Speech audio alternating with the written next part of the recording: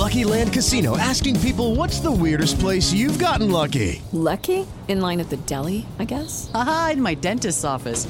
More than once, actually. Do I have to say? Yes, you do. In the car before my kids' PTA meeting. Really? Yes. Excuse me, what's the weirdest place you've gotten lucky? I never win and tell. Well, there you have it. You can get lucky anywhere, playing at LuckyLandSlots.com. Play for free right now. Are you feeling lucky? No purchase necessary. Void where prohibited by law. 18 plus. Terms and conditions apply. See website for details. This holiday season, pay tribute to the people who fought for our freedom to celebrate. Featuring the largest American flag in the region, Spirit Park is now open at National Harbor, honoring active duty military and veterans. Take some time this holiday to remember, offer gratitude, and be inspired by the sacrifices of our service men and women who make our way of life possible. Plan your visit at nationalharbor.com/Spirit Park. That's nationalharbor.com/Spirit Park. My name is Karen. And my name is Colleen. And this is Books, Movies, and Musicals. Oh my!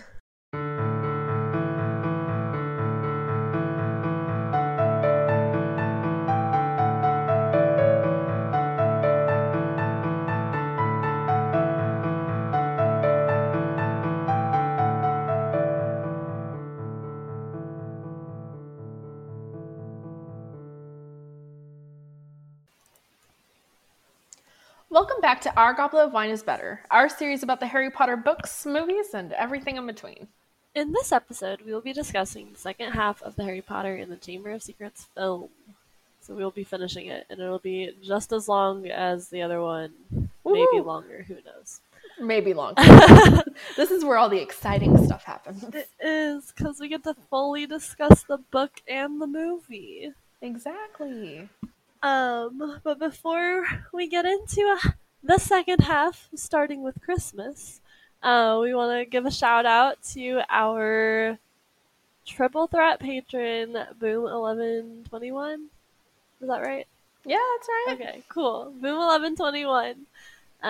Thank you for being a triple threat. Yes, thank you. We so love much. you. We appreciate it. It's great. Yes. I don't think there's anything else. I don't think so. Okay. So Harry Potter. Harry and Potter. It's Christmas. Yes. In the theatrical version, they cut this part out, but I feel like it's so short that they should have just kept it in. Because Okay. What? Yes, I agree. Like, yeah. Not only is it, like, not a super long scene, Yeah. but it's also a really important scene, in Yeah. my opinion. Well, it is, for sure. Because it links to another scene later as well. That is actually in the movie, right? Which, specifically? The one where they talk about him again as the heir of Slytherin. I guess, yeah, probably. I'm pretty sure Maybe. that's in the actual one. Probably. But anyway, this scene, it's super short, and it gives you that book Fred and George vibe that doesn't really happen in the movies. Okay, this is what they say. They're like, hey, look, everyone, it's the heir of Slytherin. Be careful, he's a seriously evil wizard. And I feel like it should have stayed, because it's so short. That specific part sounded so forced to me. I know.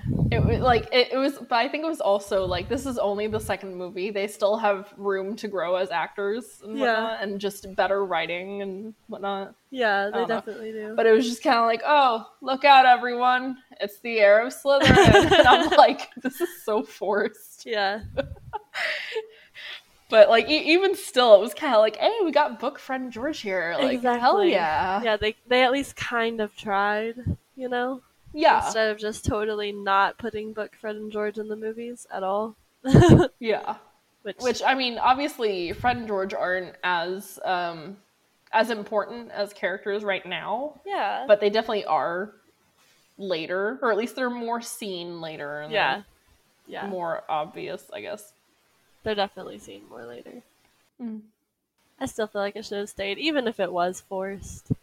Yeah. But that's probably why it got cut. I mean, it's not just that specific part. It's also the, like, Harry's bothered by they're the only ones having the laugh, and, you know, and Harry, Ron, Hermione are having this discussion, and Harry is like, you know, I didn't know I could speak Parseltongue. What else don't I know about myself? Yeah. And it's kind of like, Yeah, I'd be bothered about that too, Right? honestly. For real. But I mean, the fact that he doesn't know that he could speak Parseltongue, like it was just a natural thing for him that he didn't question or realize. He does kind of start believing that maybe he is the heir of Slytherin and he is doing all this stuff that's been happening. It's true. Which I have an issue with because does he have blocks of time that he can't remember? He doesn't. That's the So thing. why does he think he's doing this? I don't know. Because that's the only way you could be doing it and not knowing that you're doing it. True. That's very true. That's what happens to Ginny. She has blocks of time that she has no clue what she's done in them. So. Yeah, and like I understand that, the whole aspect of like Harry doesn't have any blocks of memory missing, but it's also like there's all these things pointing to him being the heir. That's kind of like, well, maybe. Yeah. But I don't know. I don't either. I also want to point out that in this scene, this deleted scene, it's pointed out that Malfoy is staying for the holidays as well. Yep. Which is kind of weird in a way, because you would think that Malfoy would be going home. Yeah. I wonder why he's staying. Yeah, I wonder that too. Like, is there something going on with Lucius or something? Like, is he like stay at the castle? I don't know. I don't know either. It's kind of weird when you think about it. But Lucy does show up. As a castle. Later on. Yeah. Yeah. I don't know. I don't know either.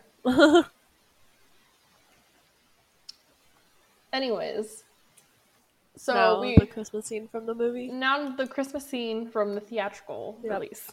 You see the Great Hall, it like starts up at the ceiling and there's snow falling and it looks really pretty. Mm-hmm. And then you see, Harry, Ron, and Hermione sitting away from all the other students at their table, which is weird. Yeah. Okay, so it's really weird for Harry, Ron, and Hermione to be sitting away from the other students. Yeah. And it seems like no one questioned it. They were just like, they're sitting over there. The rest of us are actually going to sit with our house.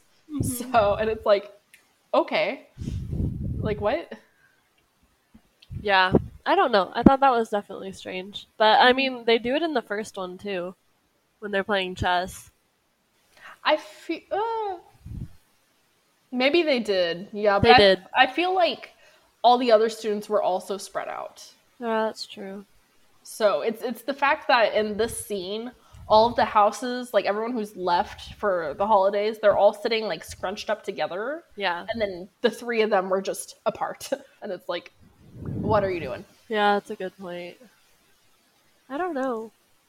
I guess it never really struck me as like weird.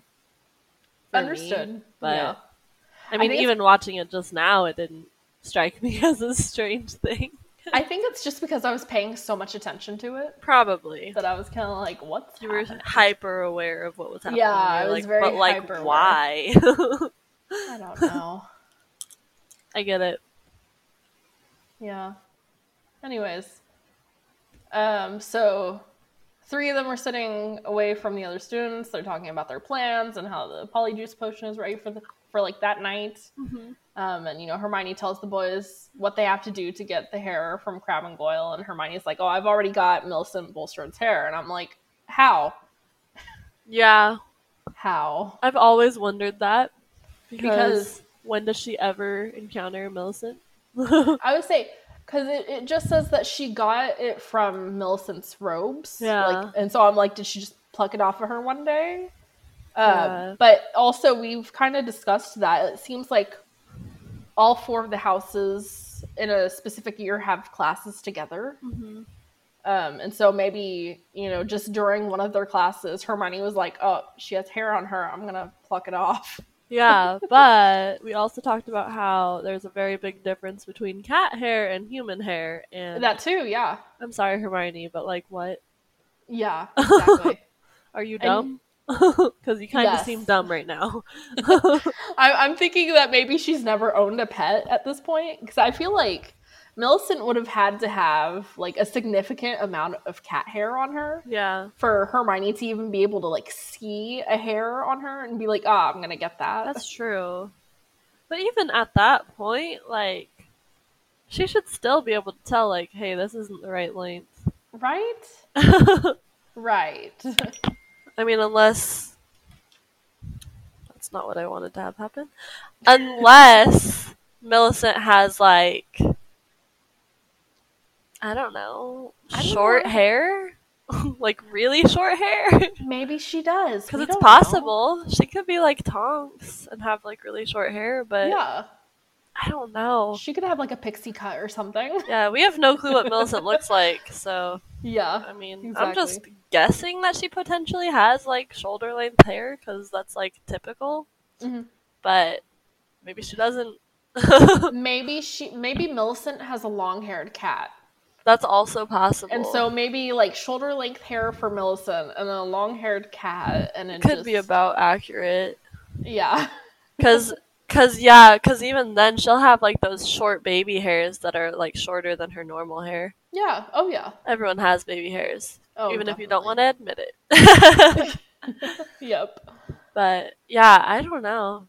It's a good question. It's a good You one. don't know. Maybe Hermione's not dumb. Maybe she really genuinely thought it was right because of the length and all of that. I feel like she would have paid attention to that, maybe. I feel like so, too. I think this is just bad writing. Yeah, I agree. Yeah. I agree that it's just bad writing because we're having to sit here and try to make sense of it when, Yes. like, we shouldn't have to be, like, sitting here doing that. Definitely, yeah. But it's fine. You know, whatever. It's fine. It's young Joe. It's good. We're good. Yeah. She talks about their little cake plan. Yes. Yeah. Cakes that she baked especially for Crabbe and Goyle. Mm-hmm. And so you get the scene, like, outside of the Great Hall where Harry and Ron are waiting, and Ron is going to cast Wingardium Leviosa on the cupcakes, but Harry is like, maybe I should do that. It's true. And so he does it instead. Yeah. And I have to wonder, how are they staying in the air if Harry isn't controlling them anymore? Because he raises them up in the air and then he, like, lowers his wand, and I'm like, how does that work? Yeah. I'm gonna be honest, I never really thought about that, but I get it. I think that at some point I've probably noticed it and I was like, what? Because with that spell, like, you do have to be, like, actively doing it. It's not like a lock setting. I was gonna where say you can just set it on and keep it on. As far as we're aware, you still have to have your wand, like, pointed at it. Yeah. But I don't know. I don't know either. Or maybe that's just when you're trying to move the stuff. Maybe. Like, maybe once you have it somewhere in the air, you can just leave it there. That's kind of what I'm thinking. I think this is just one of those things where I was kind of like, is that how the spell works or not? Yeah. Well, and we don't know a lot about the spells either, so. Yeah, it's true because, you know, we're not casting these spells. We don't know how they work. We didn't come up with them. Like, yeah, we don't know how they work. Yeah. It's interesting. Mm-hmm. Something that's always really kind of bugged me in this scene is the fact that Crabbe and Goyle come out of the Great Hall with, like, just arms of sweets. Yeah. And I'm like, why? Why? What was the point of that? They wanted to take them back to their room. Yeah, but why? I don't know. Because they wanted to go snacky while they watch some medieval movies because they don't have TVs there. I don't know. I think it's one of these things where Joe was trying to show how, you know, like, Crabbe and Goyle are, like, bigger and dumb, and I don't know. I really don't know. I don't know where I'm going with this, but I've never liked it. I don't like it either. Which, this is totally off topic, but, like, what did Hogwarts kids do for fun when, like, Quidditch wasn't happening? Wizard's chess. What about when they didn't like that game? Maybe if they like reading, they read. What if they otherwise, don't like that? I really don't know. They don't do anything. That castle doesn't seem to have anything in it that would, like, be really that entertaining, you know? Right? Yeah. Maybe a Muggleborn has brought a football or something, and some of them just toss the football around. I don't know. You would think that Hogwarts would, like, invest in some, like, things that would entertain them. I think really what they do if they're not, you know, in Quidditch or playing Wizard's Chess or reading or studying or anything, they're probably just hanging out with each other. Mm-hmm. Like, I don't know what else they would do, honestly. Yeah. Maybe they wander around the castle looking for secret passageways. They're not supposed to wander around the castle. They get in trouble if they do. Oh well. What are they supposed to do on weekends then? I don't know. Go sit on the lawn. Wander about the castle looking for secret passageways, looking for the secret swimming pool. Yes, the Specifically hidden swimming pool. That's it. That's what they do. That's what they do. They go find it, and then they get to go swim in it. Yep. And then they go, why didn't I bring my swimsuit? True. Why would they bring a swimsuit? I don't know. Hogwarts doesn't have a swimming pool. No, as far as we know. Oh my gosh. Yeah, I don't know. I've never thought about that before, but like, sitting here, I'm just like, what do they even do for fun? Yeah, we don't know.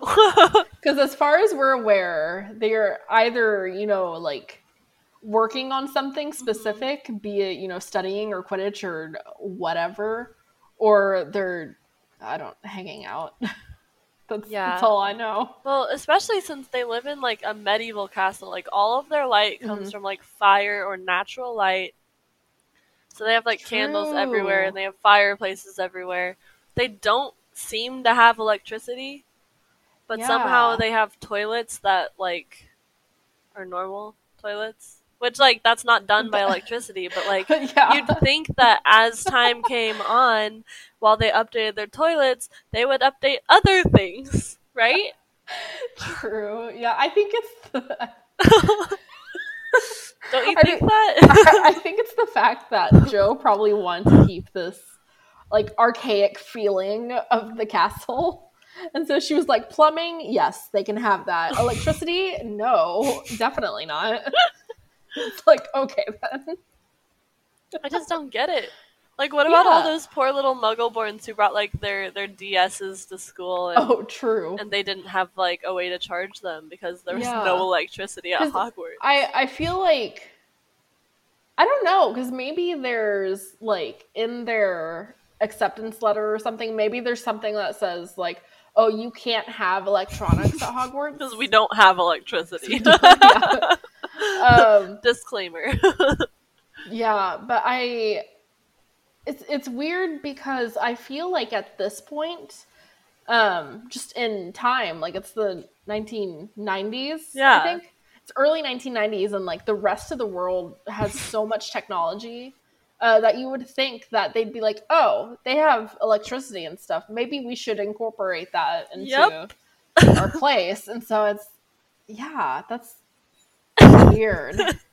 And especially when you're a Muggle-born or you like someone who lives with Muggles and during breaks, it's kind of like, okay, I like the Muggle world better in some ways. Because you get to go home and, like, watch TV, play some video games, party it up, and then you have to go back to school where you don't get any of that. Like, and you have to write on parchment with a quill and ink. Yeah, like a friggin' quill and ink when you've grown up your whole life using pens, probably. Probably.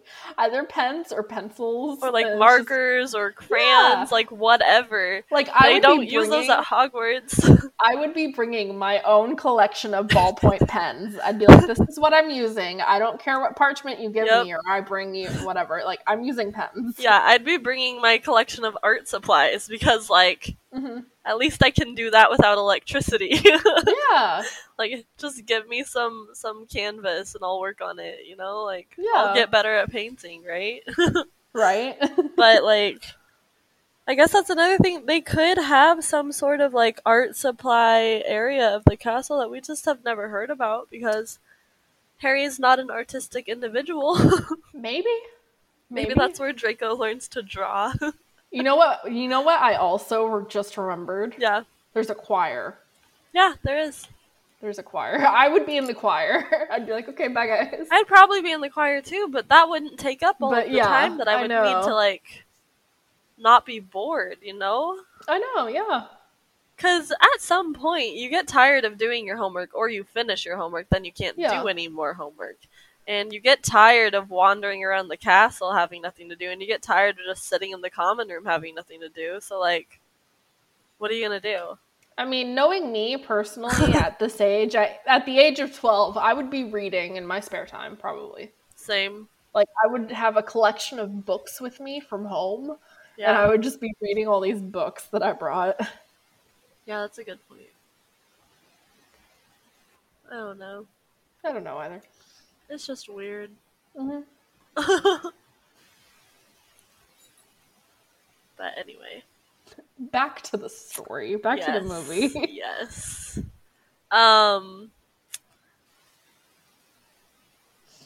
So we have, like, the extended version of the whole that little scene, Crabbe and Goyle scene, yeah. Because in the extended version you get to see Ron and Harry actually, like, dragging Crabbe and Goyle into the cupboard. Yeah. And it's kind of like, they already did that. Like, didn't realize they did that. But I think that's also good to show, because if you haven't read the book and you're just watching the movie and you see them, like, Crabbe and Goyle, like, pass out after eating the cakes, that's kind of like, okay, did they just leave them there? Yeah. Or... Well, it's true, because in the theatrical one, that's all you see, so you're like, okay. Yeah, you just see them drop, and, like, next thing you know, you're in the bathroom. Yep, exactly. It's like, okay. You're like, okay. All right. Yeah, I don't know. I don't know, but it's weird that they cut that out. That's all I'm saying. I would say the other thing too is the fact that what was also cut out is, you know, Harry and Ron go back to the bathroom where Hermione is, and Hermione's like, "Oh, you know, I grabbed these Slytherin robes from the laundry." Yep. Which you pointed out in your notes, like, Hogwarts has a laundry. Like, I guess that is something you just don't think about. Yeah, because how are 12-year-olds going to be doing their own laundry in a castle like that? Right? They got their own washboards. That too. They don't have actual washers and dryers. What the hell? Yeah, how do they... Hogwarts! I'm sorry. What? You can't have washers and dryers without electricity, so what are you doing?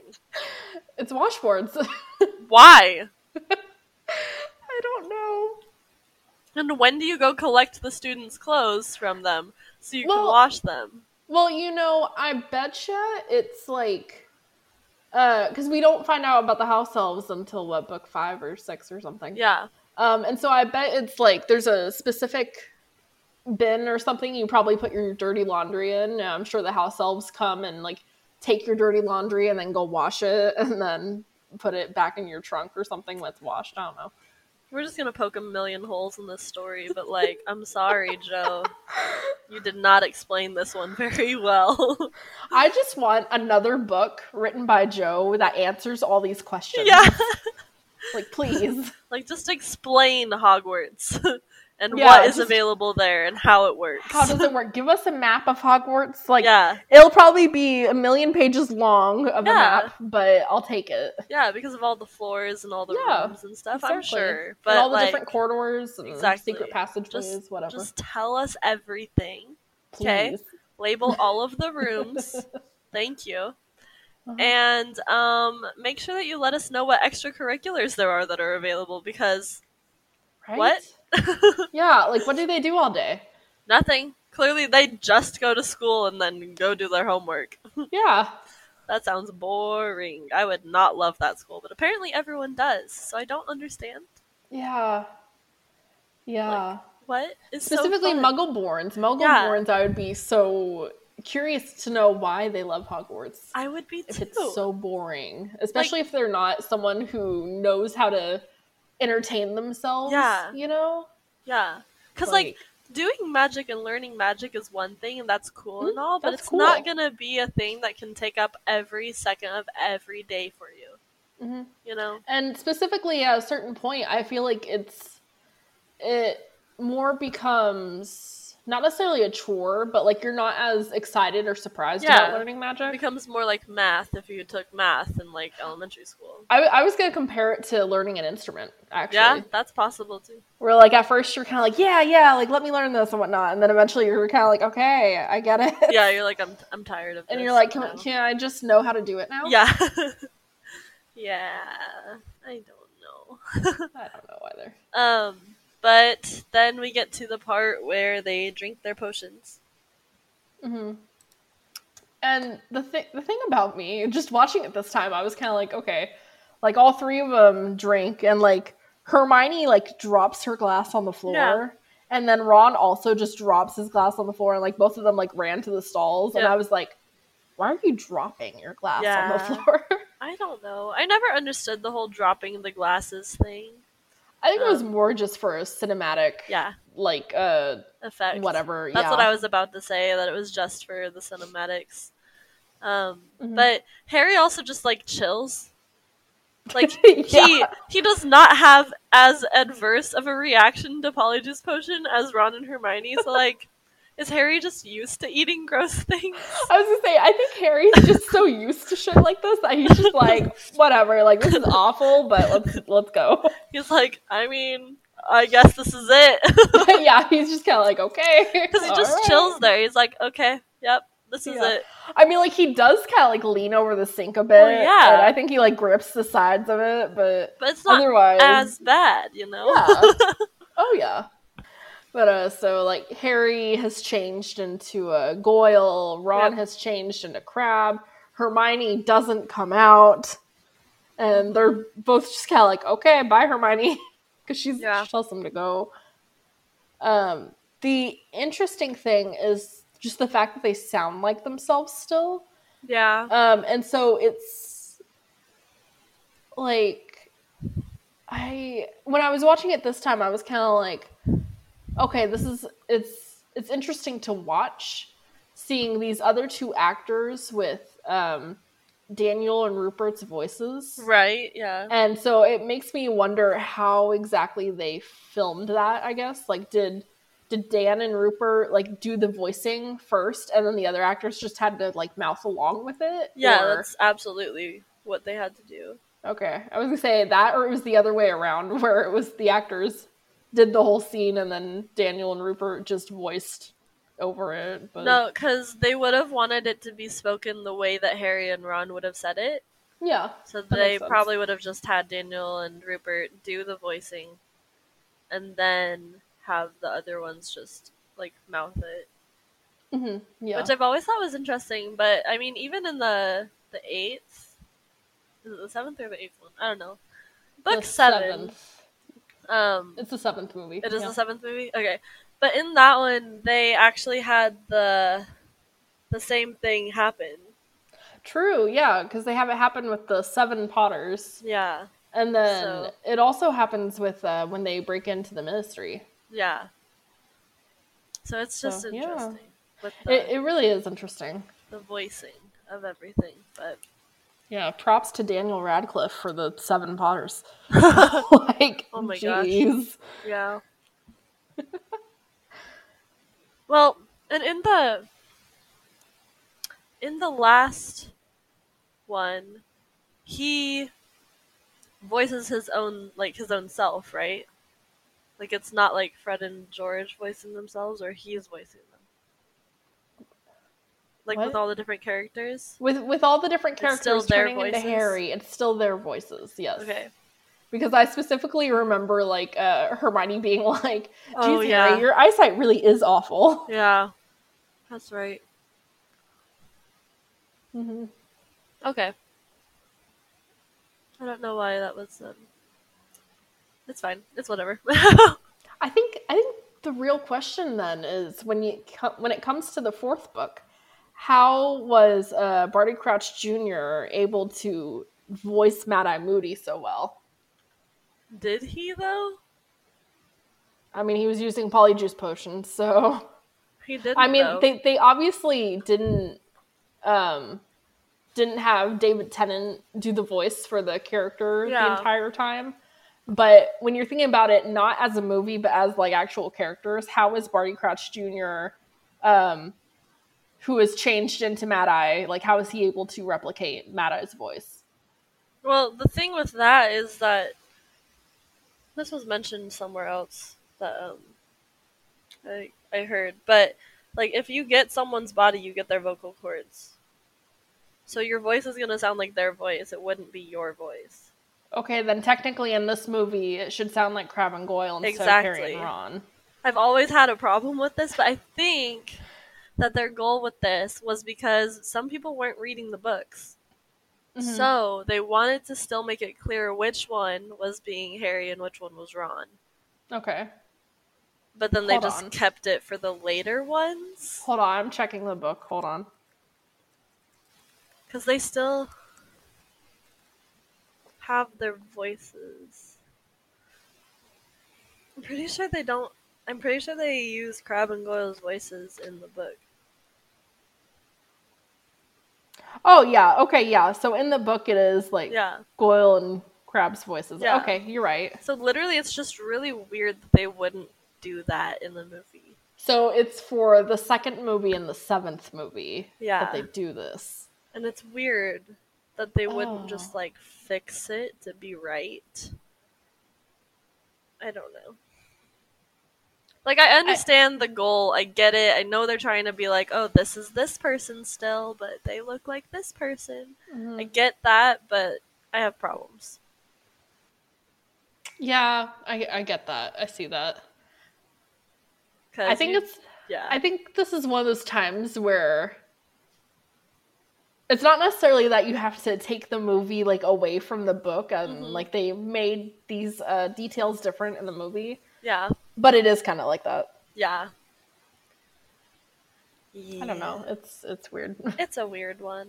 I think also when you think about it, when you think about the seventh one with the 7 Potters, when each of the Potters is like showing back up at the Burrow after this whole thing, it's just kind of like, which one are you?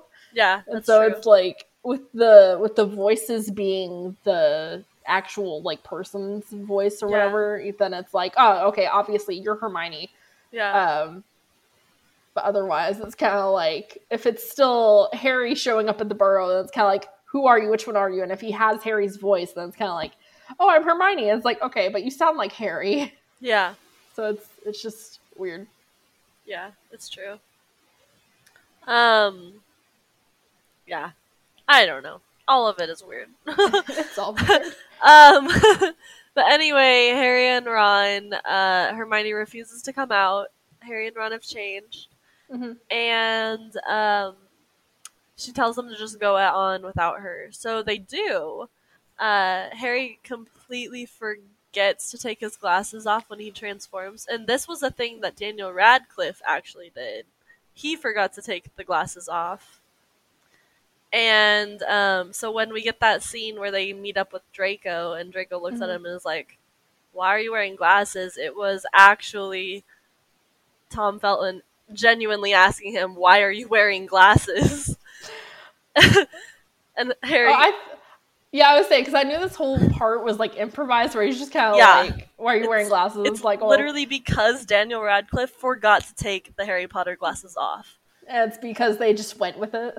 And so, so they just went with it. The improv was just, like, that fine, like, that good. Yeah. That they were like, yeah, let's just keep it in. This whole movie has so much improvisation in it. Like, it's crazy. But this part specifically, it's, like, one of those, like, iconic lines that was not scripted at all. That I didn't know you could read. I didn't know you could read. Yeah. I love that line. Clearly, Daniel Radcliffe and Tom were, like, good at playing off of each other already, which is like really good because they needed that kind of chemistry throughout the whole series. Which this also begs the question of, did Tom also have to record his voice along with like Daniel and Rupert, and then did they just play it over while they were acting out the scene? Oh, that's a good question. I wondered this while I was watching it. I was kind of like, how did they do that? I don't think he did. I think he probably genuinely was acting. Mm-hmm. And it was just the 2 actors who play Crabbe and Goyle having to mime the parts. for Harry and Ron. But that's a good question about how they would do that whole scene, because he's there, like, as himself. Yeah. So, I don't know. I don't know don't how that know. one would have worked. I feel like they wouldn't have done a voiceover for Tom. I feel like Yeah. Tom would have just been there. I think he would have But- just been doing his own lines, even if, Yeah. like, Oh, yeah. he's just hearing a recording of Rupert and Daniel Yeah. while staring at Crabbe and Goyle. Yeah. I do have to say, though, with, with Daniel forgetting to take the Harry Potter glasses off, and then with Goyle still wearing them, Yeah. does Goyle have the same eyesight as Harry?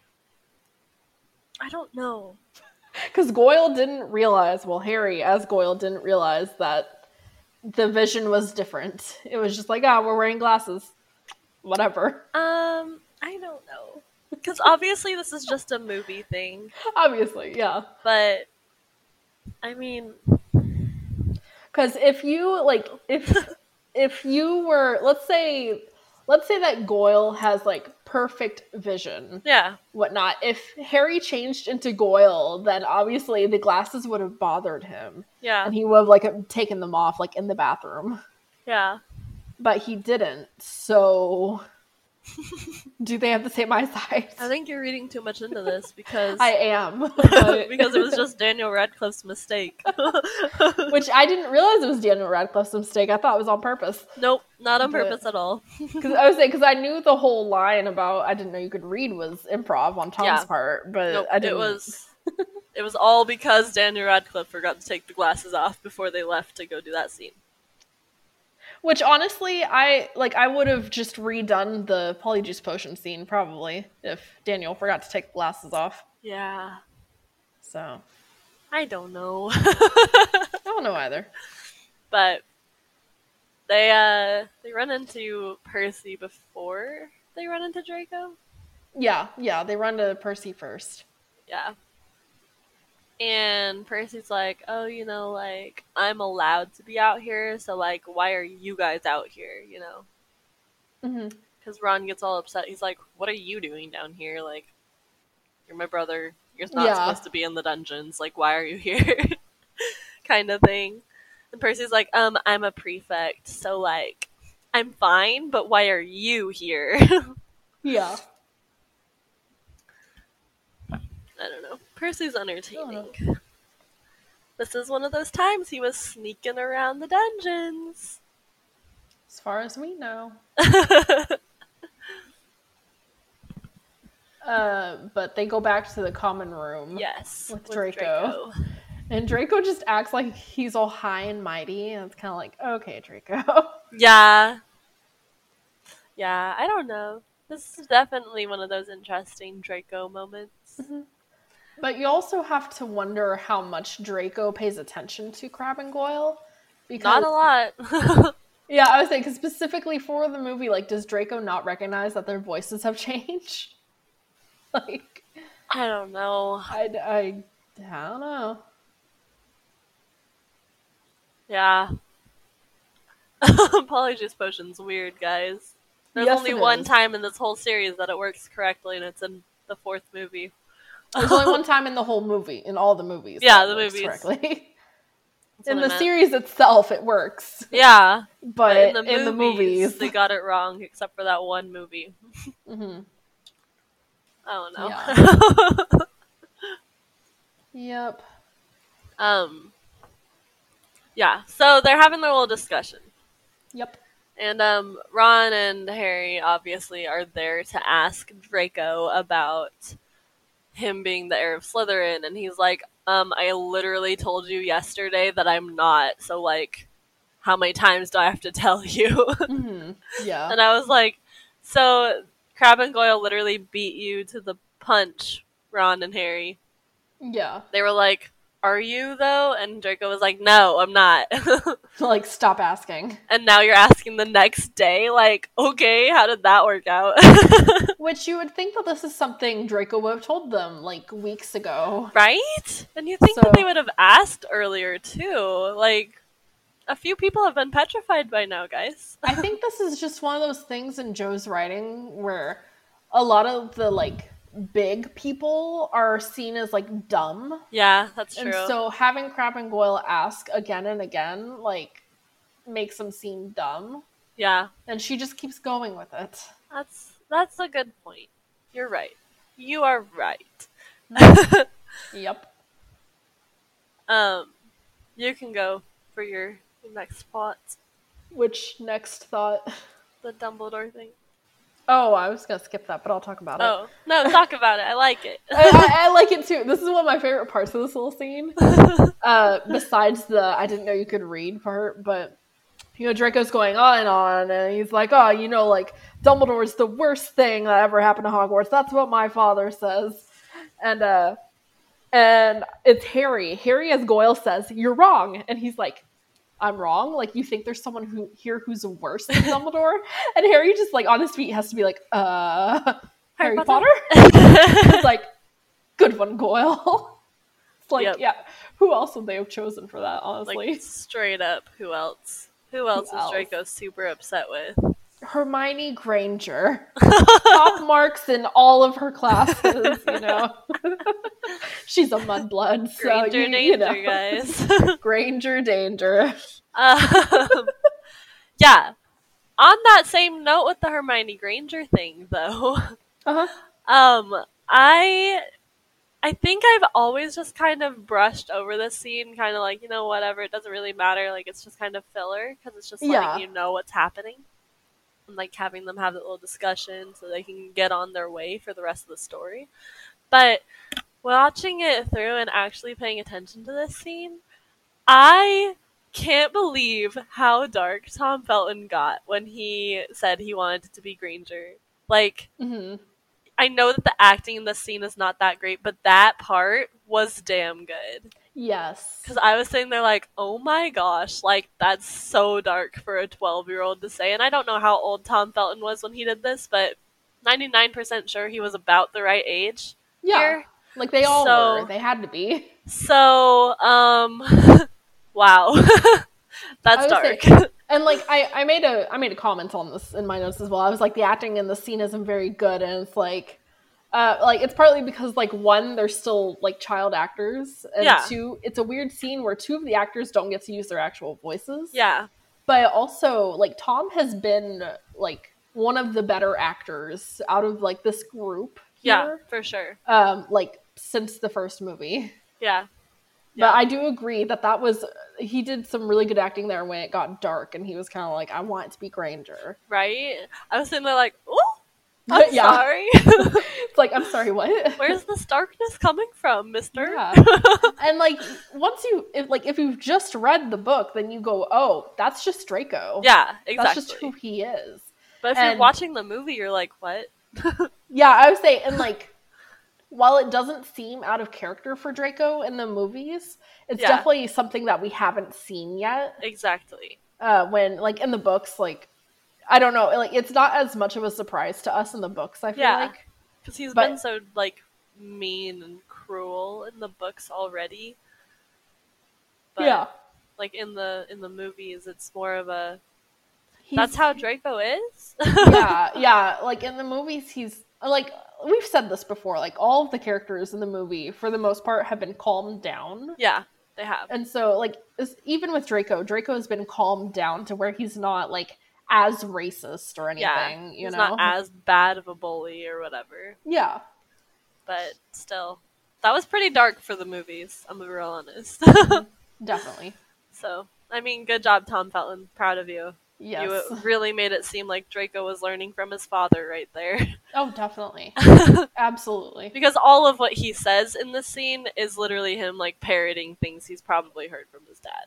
Oh, absolutely. And I think, like, because Draco knows Hermione, like, knows who she is, like, that he was definitely, like, taking his own spin on that, kind of, where he's just like, she's a mudblood. Her. Like, I want her to go next. Exactly. It's rough, but it also, like, it seems about right for what is happening. So yeah. Anyways. After the scene. Well, hold on. Okay. We're still in the scene. Okay. Because Harry and Ron start changing back. Oh, yes. and Draco just doesn't notice. Yeah, he doesn't. He's not paying attention. Or at least, yeah, he's not paying attention, so because he's busy messing with the thing that he stole. Yeah, he's like, it's either yours, and they're like, nope. And he's then he puts it in his pocket, and then he pulls it back out and like starts opening it. Yeah, and that's when they start changing back. Yeah, and they just run out. They're like, bye. And he's like, where are you going? Well, they already had like an alibi because he had already been like, crap, what's wrong with you? And he's just kind of like a stomach ache. Exactly. So it's like, oh, it's a stomach ache. We gotta go out of the common room, not like to the bathroom or anything, but we're gonna go out. It's a little weird. I'm gonna be real honest. But are there bathrooms in the common room? Yeah. Oh yeah. Are we positive? Because I've never seen any in the movies. That's because they don't show us in the movies. They should show us all of the common room area. All of it. I need to see it all. Everything in the castle. All of it. I need everything, please. Thank you. Answer all my questions. But anyway, in the extended one, there's this little short scene where Ron and Harry, while they're still transforming back into themselves, mid-transforming out of the Crabbe and Goyle set, they run into Crabbe and Goyle. Question. If they locked them in the closet, how the fuck did they get out before they were supposed to? We don't specifically know that they were locked in there. As far as we know. Well, as far as we know, they were just dragged into the broom closet, whatever, and just left in there so they weren't in the middle of the hallway. Okay, so my other question then, why are Ron and Harry so stupid? Because they could have woken up at any time and come down to the dungeons. Well, okay, yeah, no, I agree. And interrupted all of that. I would say, because maybe Hermione gave them a timeline of how long the sleeping draught was supposed to go on for, which it could have been like the same amount of time as the Polyjuice potion. Yeah. But I mean, even if she did that, though, like, it's still kind of iffy, you know? Yeah. Oh, yeah. Because, like, anyone could have probably found them if they had just opened the closet then and, like, helped them wake up or whatever. Well, luckily, there's only one person who would have gone in there, and it's Filch, and I doubt he would have gone in at that point. Yeah, that's true. But, I don't know. When I saw that scene, because I guess I just didn't really, like I said, I don't really pay attention to this part of the movie that often. But, when I watched that part, I was like, I didn't even, like, remember that they ran into them, like, in the extended one. I was like, I don't have any recollection of this scene, but, like, what? It, like, really annoyed me.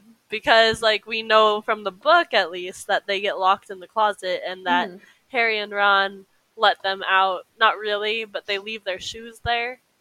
So they don't let them out. They kind of make it clear that there's people in there.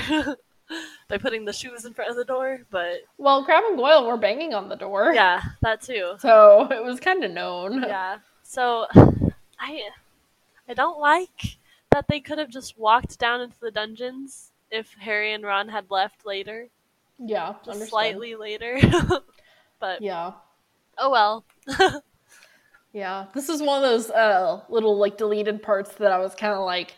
This is hilarious. I love it, but I completely understand why they cut it. It makes a lot of sense why they cut it, but still. It's like it was one of those like short little clips for a laugh, but it wasn't needed. Well, yeah, because the facial expressions on Crabbe and Goyle, they're just like shook, like what is happening? It's not even just the facial expressions; it's the Harry and Ron changing from Crabbe and Goyle, and you see like the hair getting longer for some reason. They're like mid transformation, and you're sitting there like, hilarious. What is going on with all of that right now? Yeah, like what's happening? Yeah, but they go back to the bathroom where Hermione is, and she's still there, you know. Just still hiding in the stall. Yep. And then they're like, Hermione, like, come out, it's fine. And she explains to them how, like, it's not meant for animal transformations, it's only for human transformations. And they get a glimpse at Cat Hermione. I love Cat Hermione. Just oof. That's all. It's a yikes. It's a yikes right there. Yikes from me. Yep. But it's entertaining. I mean, at least there's that. There's that. I mean, So- we just needed the one glimpse and we're good. Yeah, it's true. And then Hermione obviously has to go to the hospital wing because how is she going to fix herself Yeah. if it hasn't calmed down in an hour? Yeah.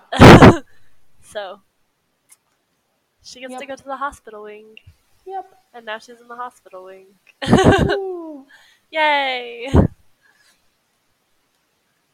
Anyways, so Ron and Harry come across water in a corridor. Yes. Myrtle, obviously. Yeah, that's She's- what they say. They're like, oh my gosh, she's flooded the bathroom again. Yep, they're like, Moaning Myrtle flooded the bathroom again. And like Yeah. the sinks are all full and they're running, like there's Yeah. water coming out. That's what I thought was interesting. It's a big difference from what it is in the the book. Because in the book, supposedly, the water is just from Myrtle making a mess with the toilet. Versus in the movie, it's all of the taps are just running. See, I think for me, like I've always thought of it as the sinks going and just Myrtle like turning them all on. So that's what I always imagined was in the book. Nope. Because we would have heard about that. True. They would have mentioned, like, oh, the taps are all running. But they weren't. So, Myrtle made a mess with the toilet in the book, but in the movie it has the taps going. Like, that's fine. You know? Director's choice, I guess, but interesting change of pace there. Yeah, I don't know. I like this a lot better than whatever it was in the book. Yeah, I agree. Because it definitely was something that wasn't written very well, so you and I both had different I would thoughts say- on it. And obviously, like, I just kind of glanced in the book right now. It's not explicitly stated where the water is actually coming from or where it did come from. So That's a good we point. don't fully know in the book. But I feel like if the taps were running, we would have known. I would say, yeah, if the taps were running in the book, that would have been said, I Yeah. feel like. But I don't think it was ever explicitly stated in the book, like, this is where the water's coming from. Yeah. Instead, it's just, hey, there's water everywhere. Yeah. Like, we're in the bathroom. It came from the bathroom. That's all you know. Yeah. Thanks, Joe. Thanks for Thanks, that. Joe. Helpful. Real helpful. Yep. But so the taps are running and they pick up the diary. Because they just find it. They're just chilling. Like, obviously, they have their little conversation with Moaning Myrtle, which is the exact same as it is in the book. Yeah, they have the conversation with her, and honestly, this actress is perfect for Myrtle. She was a very I good choice. Love her. Even if she was, like, really old for the part of a, like, 14-year-old. Yeah, because she was what, like 30-something? Yeah, when she played this part. Yeah. And she was playing a teenager. Like, Yeah. nice. Way to go. Which back then, you know, like back when I like first saw the movie, whatever, and over the years, it's always just been kind of like, oh yeah, like she looks like a student. Yeah. And then like now when I know that this actress was like 30-something years old, I'm kind of like, oh, I kind of see it. Yeah, you can kind of see it, but You at can the same kinda time, see if it, you but- didn't know, you wouldn't really be able to see it. Yeah, no, you would think that she was still a teen. Yeah, it was one of those really good casting directions Yes. and choices. Yes. Not all of them are good. You know, sometimes you can definitely tell if someone's too old for the role. Actually, a lot of times you can definitely tell, but this time it's not really one of those easy ones where you're like, yeah, they're not the right age, you know? Mm-hmm. Yeah. It's not one of those. Sorry, my voice. It's not one of those. But in the extended version, Harry picks up the diary, and right after he picks up the diary, after their conversation with Myrtle, him and Ron end up in the hospital wing talking to a normal-looking Hermione. Mm-hmm. And this is where we get that scene where she's like, ooh, like, this is the name of the person on the journal, like, diary. And Which she's like, yeah. seems silly because I feel like at the end of the scene with Harry like picking up the diary, I feel like he already looked at the back of it and saw the name. Yeah, So I was kind of like, But, what? Well, Harry's kind of dumb, Yeah, but we saw it, so obviously Harry saw it. It's true.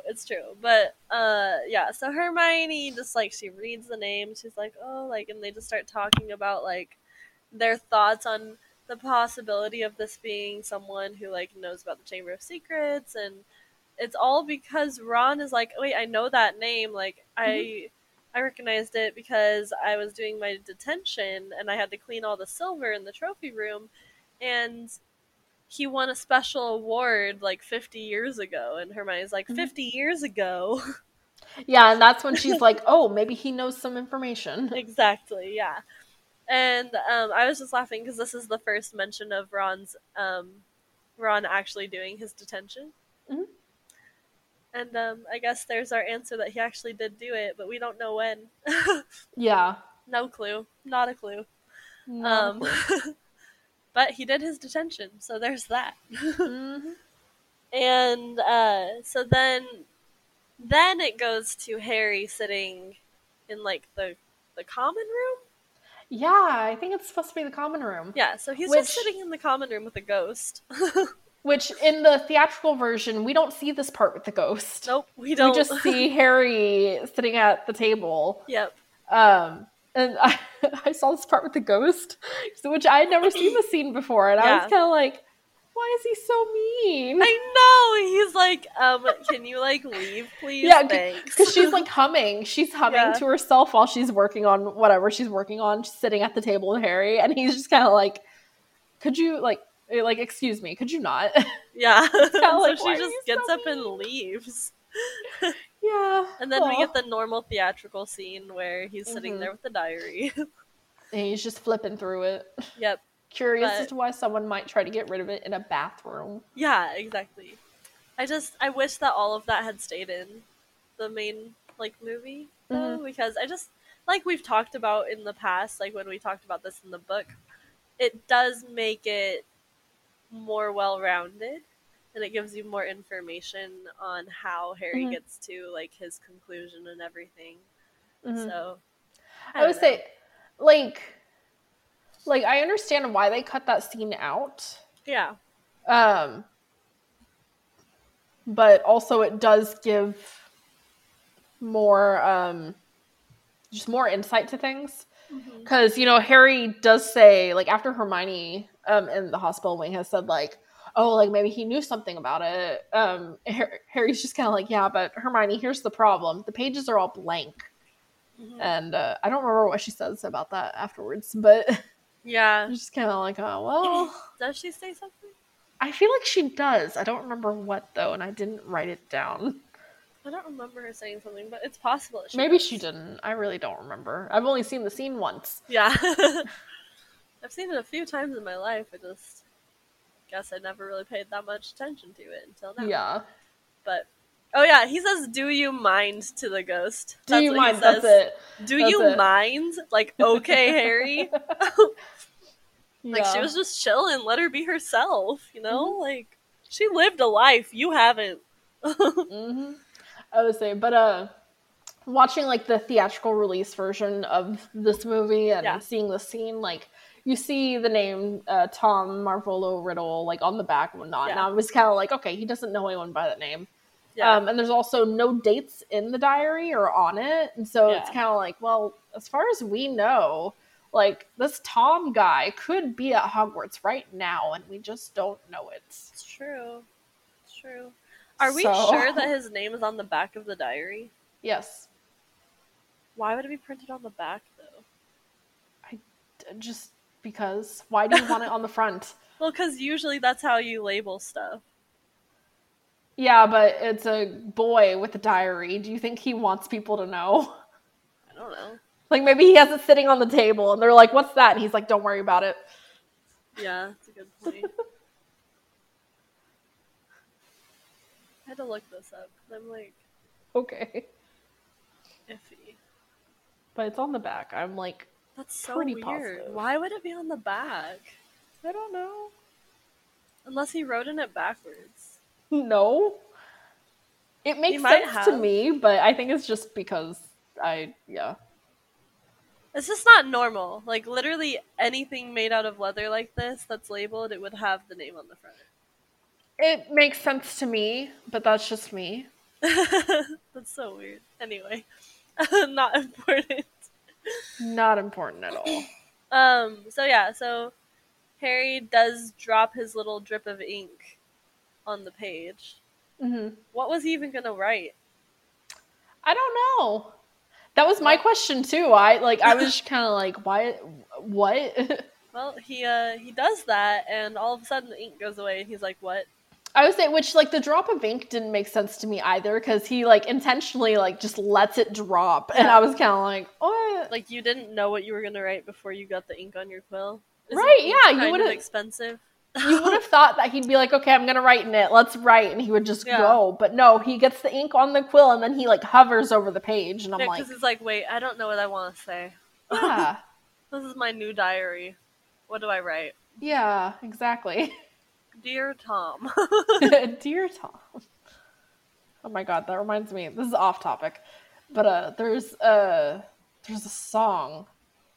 It's like a Dear Lucy, Dear Tom kind of thing. It has nothing to do with Harry Potter at all. Okay. But it's a really good song, and I listened to it again like just yesterday. So as soon as you said Dear Tom, I was like, Dear Tom. Look this up. What, the Dear Lucy, Dear Tom? Yeah. I could just send you a YouTube link. Hold on, let me find it. I found it. Oh, you did? Yeah. Is it the version with F. Michael Haney and Emma Hunton? Yep. That's the good one. That's the one. There's also another song that goes with it that you should listen to before you listen to that one. But okay. Send me whatever. Hold on, let me find it.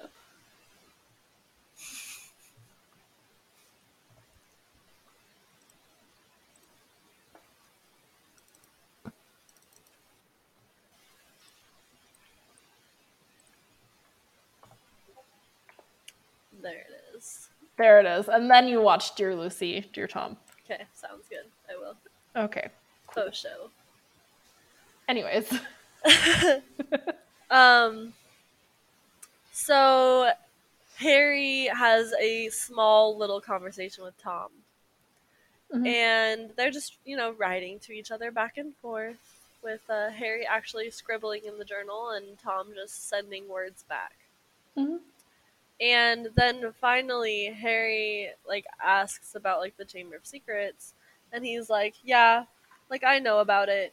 And he's like, can you tell me? And he's like, no. And Harry's all like, dang it. Yeah, Harry's just immediately like, well, I give up on this. Yeah, he looks so upset. And then there's another message from Tom where he's like, but I can show you. And you're just sitting there like, oh, theatrics. Mm-hmm.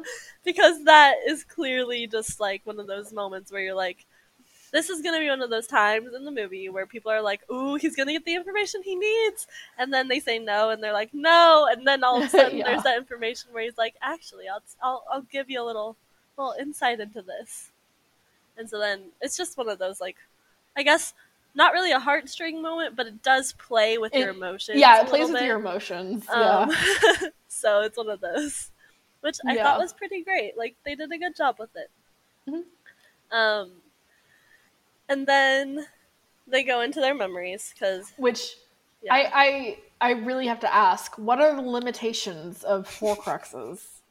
This one literally swallowed up Harry just to show him a memory. So Harry is currently a Horcrux within a Horcrux? Yep. What? I mean, we don't know anything about Horcruxes. We don't. Horcruxes are apparently very complex. They don't make any sense. They don't make sense. Yeah. Okay. Anyways. Just like everything else at Hogwarts. Yeah. Nothing makes sense. Nothing makes sense. It's Harry Potter and it's Hogwarts, so. Mm-hmm. It's the whole story. The whole universe. It needs some more fleshing out. Yes. But it's one of the most popular universes. It's fine. Yeah. So you go back into the memory and everything is in black and white or sepia or something. Yeah. And Harry is in color, which is just really interesting to show that it's a memory. Yeah. And Harry is the thing in the current time. Yep. But I also wonder, was Harry seeing this in the black and white or not? I think he probably was. That was what I thought too. The other thing about that is, how do they show the memories later on in the series? Like, are they done the same way, or is it different? Like, where Harry's the same color as the memories? It's definitely different. Because I have correctly. issues with that.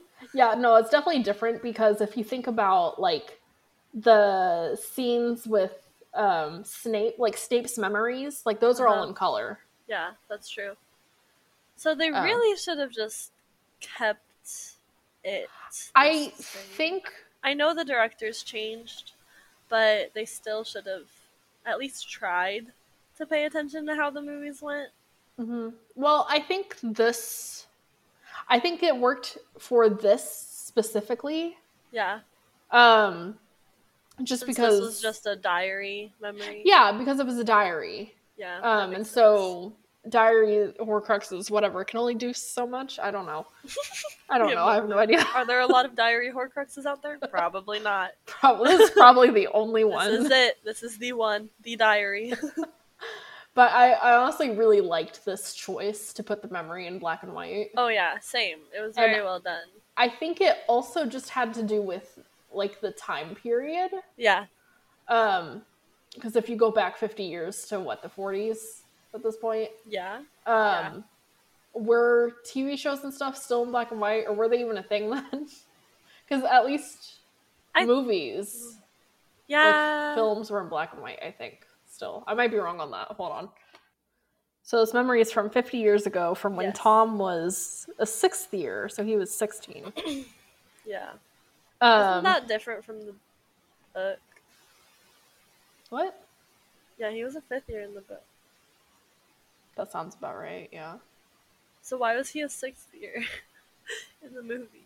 I don't know. Don't ask me. Wait, was he Why- actually a 5th year? Oh. Yeah, I'm pretty sure he was. I feel like he was as well. Pretty sure he was a 5th year in the book. Yeah.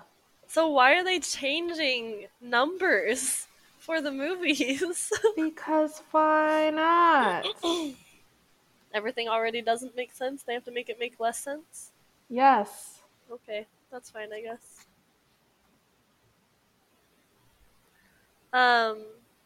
So Harry gets to see Tom Riddle have a discussion with Dumbledore about how the school's gonna close and all that because someone died, and he's like, but if the person were to be found, would the school stay open? Because all he cares about is obviously himself getting to stay at Hogwarts. He doesn't want to leave Hogwarts. And, like, understandably so, especially since he's from an orphanage. Yeah, And he who doesn't wants have a to place go back? to go. Yeah. Exactly. He wants to be able to, like, have a home, so to say. And this also gives Harry a chance to empathize with him. It does. Because kind of like, oh, like, he had a bad home life. Like, I have a bad home life. I get it. Like Tom Riddle feels like he doesn't have a family because he doesn't have a family, and Harry also feels like he doesn't have a family. So it's one of those things. But he's like, "Oh, cool! If I find the person who did it, I can stay at school. Let's go. Let's go find this person." Which, yes, like Tom comes across Hagrid. Yeah. And my question is, how long has Tom known that Hagrid had this creature? I don't know. That's what I'm wondering, too. Because he's just immediately like, oh, I know where to find Hagrid. And he just goes. And it's kind of like, all right, Hagrid. Like, time to go. So you're like, okay, first off, does Hagrid go around telling people? I feel like he wouldn't, especially if he's hiding this creature. Exactly. Because he was definitely being a little secretive in that classroom. Definitely. And because we know it's Aragog, the giant spider. Yeah. He had Aragog in a box. Yeah, he did. Like, why else would Aragog be in a box if you were trying to hide him? Exactly. Like, if you were allowed to have that pet, then obviously you would just have it with you. Yeah, exactly. So, why does Tom know about it, of all people? I don't know. Because I'm pretty sure Tom is a Slytherin prefect, and Hagrid is a third-year Gryffindor. Yeah. Where's the overlap? Where is it? Yeah. I I'm mean, confused. maybe Tom just happened to come across Hagrid one day talking to Aragog and was just kind of Maybe. like, what's going on? And maybe Hagrid had Aragog out and he just, Tom just looked into the classroom and whatnot and was kind of like, oh shit. Yeah, that's possible. I don't know. I don't know either. I don't know. But Aragog, the spider, like, winds up, like, fleeing and, like, running away from the classroom. Tom tried to kill him. Didn't work. Yeah. And Tom, like, turns to Hagrid and is kind of like, I can't let you go, Hagrid. And I was like, okay, but you can let the giant spider go? Yeah, right? Like, you make it seem like the spider's the one that killed the girl and you're not going to go make sure it's dead and gone? Right? Like, I honestly felt like it was one of those scenes where he should have been chasing the spider. Yeah, because Still it's like shouting the spell. Hagrid can easily be caught. Everyone knows who Hagrid Yeah. is, I'm sure. Yeah. So, like, as long as he, like, caught the spider and was like, this was Hagrid's creature, this is the creature that was doing the killing and whatnot. But I think part of it is perhaps that maybe it's so Hagrid didn't go, like, to Dumbledore, Yeah. to, like, Headmaster Dippet himself to tell his side of the story. That is possible. And maybe it's because spiders don't petrify students. I don't know. True. But this is where we first learn the spell Aranya Exame. Mm-hmm. Which I have a comment about later, so Okay. we'll get there. We'll get there. But yeah, so obviously Aragog runs away and Hagrid is stuck and Tom is all like, they'll have your wand for this. You'll be expelled. Like, wow. Have a heart, Tom? Nope. But, like, Harry's just, like, watching this happen. Yeah, and as Harry's, like, getting thrown out of the memory, he's just Yeah. like, Hagrid! Yeah, he's, like, And I'm screaming like, after him. this is dumb. Right? It's so dumb. It was like, why are you screaming after him? He can't hear you. You know For it's a memory. real. Yeah. Well, and Like, then he gets out of the memory and he sits there for a little bit. And then he immediately gets up and goes and wakes up Ron. He goes, it was Hagrid. Hagrid opened the Chamber of Secret. which the Ron part is a, like, extended scene. Yeah. Yeah. And so I was kind of like, okay, understood. I get why they cut that, honestly. But it's part of But it's, yeah. the book, too. But Yeah.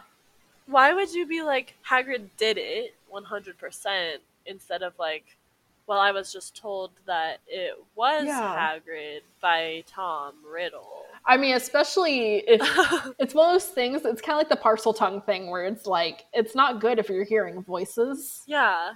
But if you were to tell people that you were listening to a diary who showed you a memory, Yeah, and be like, exactly. And like, I don't know about that. Ron doesn't just like, he doesn't question it, he just accepts that it was Hagrid. He's like sitting there like, okay, Hagrid did it. Yeah. Like, what? Ron? Yeah, right? What? Right. I'm sorry, but like, I thought you liked Hagrid. Yeah. Why are you so willing to believe some random stranger from 50 years ago? Right? Yeah, It's fine. I don't get it.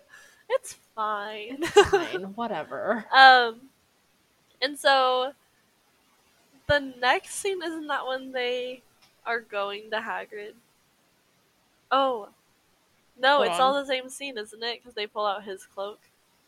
No, because the next scene. Well, oh, is it? I don't know. No. No, it's not. It's different. No, it's not. Yep.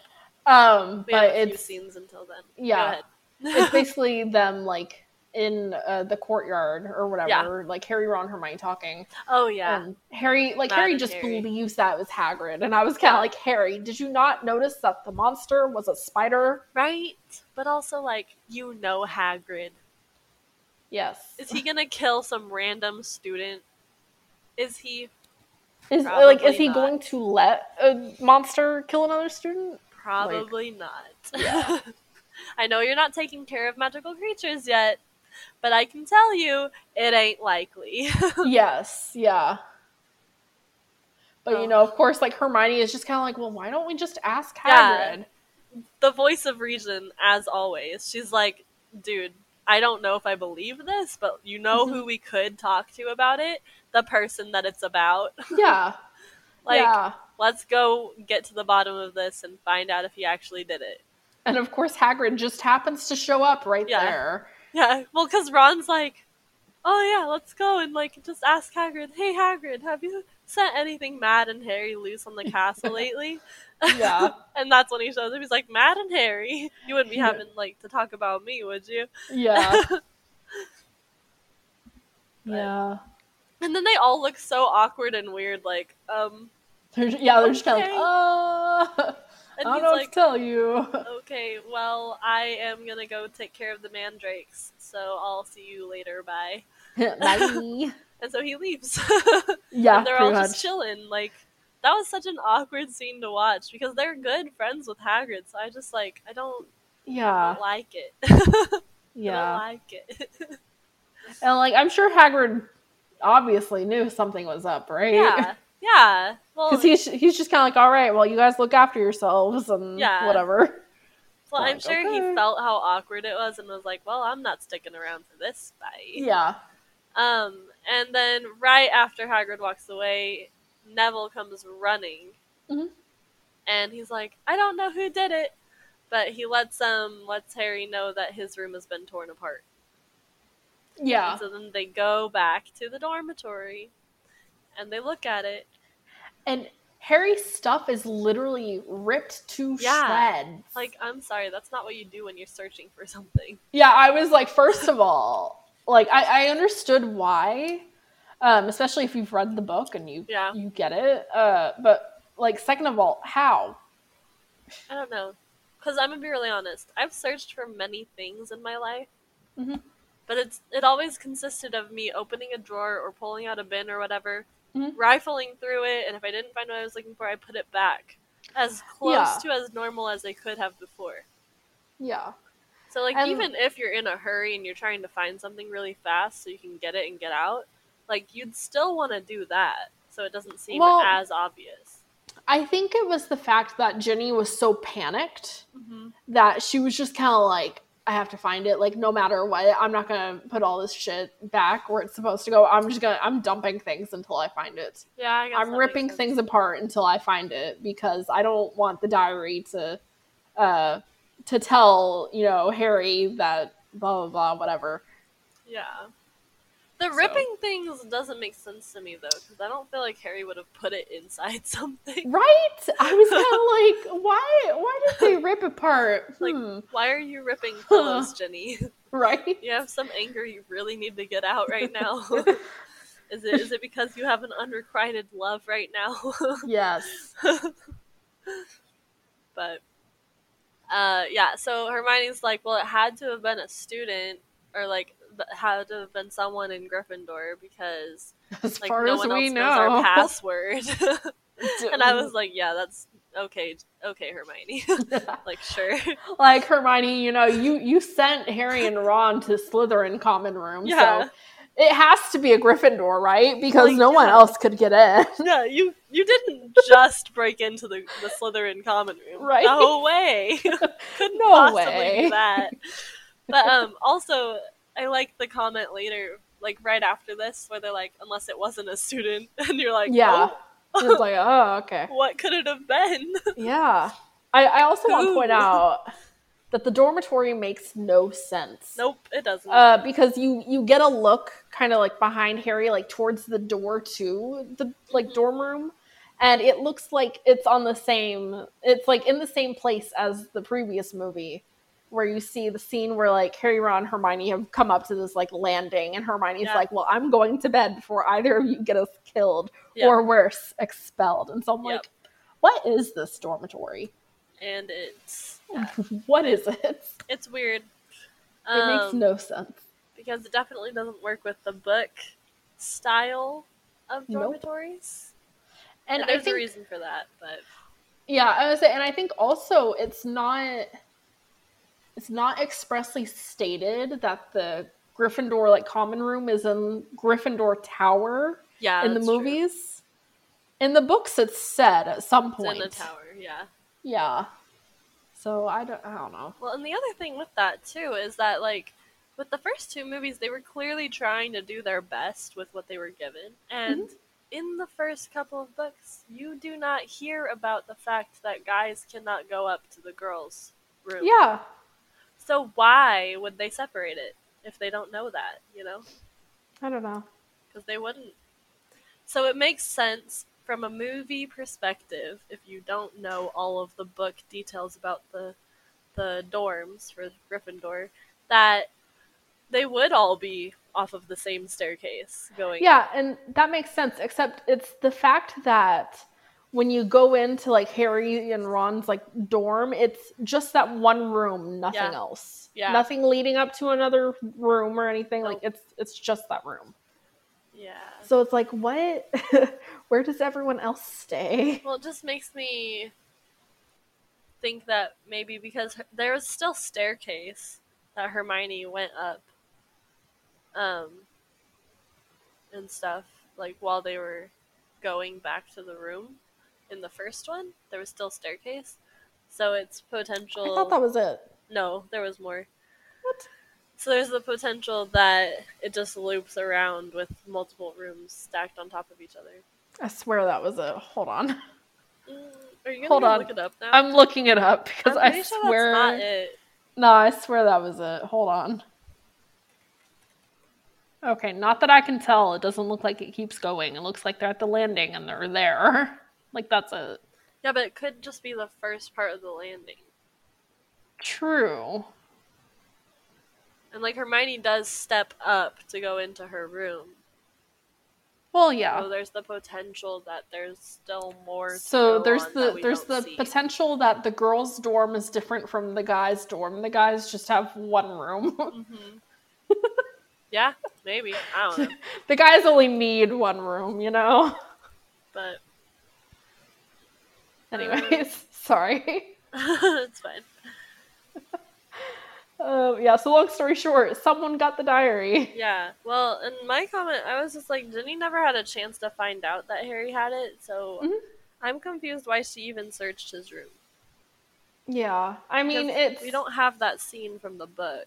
Yeah, but it's also just the fact that we don't see all of their days, so I mean, it's true. it's possible that that still happens, and we just don't hear about it.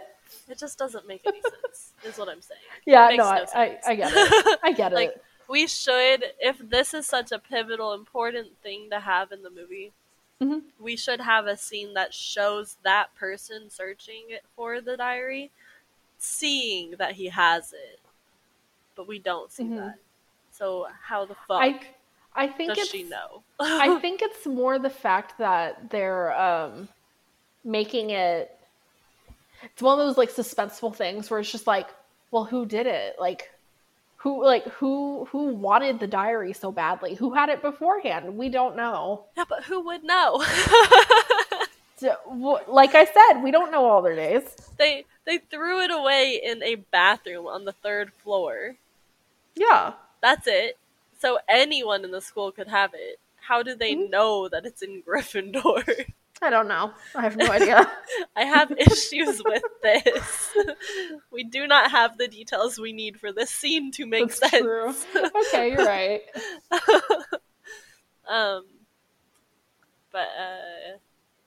Yeah, I don't know. Oh, it's right before the Quidditch game. So they're going to the Quidditch game. Are we done with that part? Yeah, we're done with that Okay, part. okay, yeah. So they're going to Quidditch, like, Harry's gonna go play his game, and Wood's like, yes, Quidditch, let's go, Quidditch! Yeah, basically the Gryffindor team is, like, walking out of the locker rooms, Yeah. like, to the Quidditch field. Well, and while they're doing this, Fred and George are, like, talking about how, they'll probably, like, stay away from Harry because they're thinking he's the heir of Slytherin and stuff. They just, like, crack these jokes. I don't remember hearing those at all. And Maybe I just forgot, honestly. you might have forgotten it, or it might be an extended scene. I'm not 100% sure which one. Maybe it could be an extended scene that I, for some reason, didn't But see. if it is an extended scene, then they 100% cut out book Fred and George, because this was another one of those parts. And this part felt more natural than the first one Yeah. that happened around Probably. Christmas. But anyway, they crack those jokes and they all head out. And then they find out that Quidditch is canceled. And Wood's like, no, Quidditch can't be canceled. And they're like, it is. So go to your dormitory. Like, Yeah. peace out, dude. You don't get to play today. calm yourself down. Mm-hmm. And he's so upset, clearly, but, like, it's fine.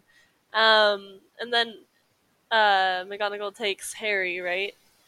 Yeah, she's like, Mr. Potter, like, come with me, and we'll both go find Mr. Weasley. And I was kind of like, this makes so much more sense than the book did. It doesn't happen in the book. She's just like, Harry, come with me, and then Ron just randomly catches up. Mm-hmm. But they find out that Hermione was petrified. Yeah. And they're, like, just chilling. Like, oh, poor Hermione. This is so sad. Mm-hmm. Because it is.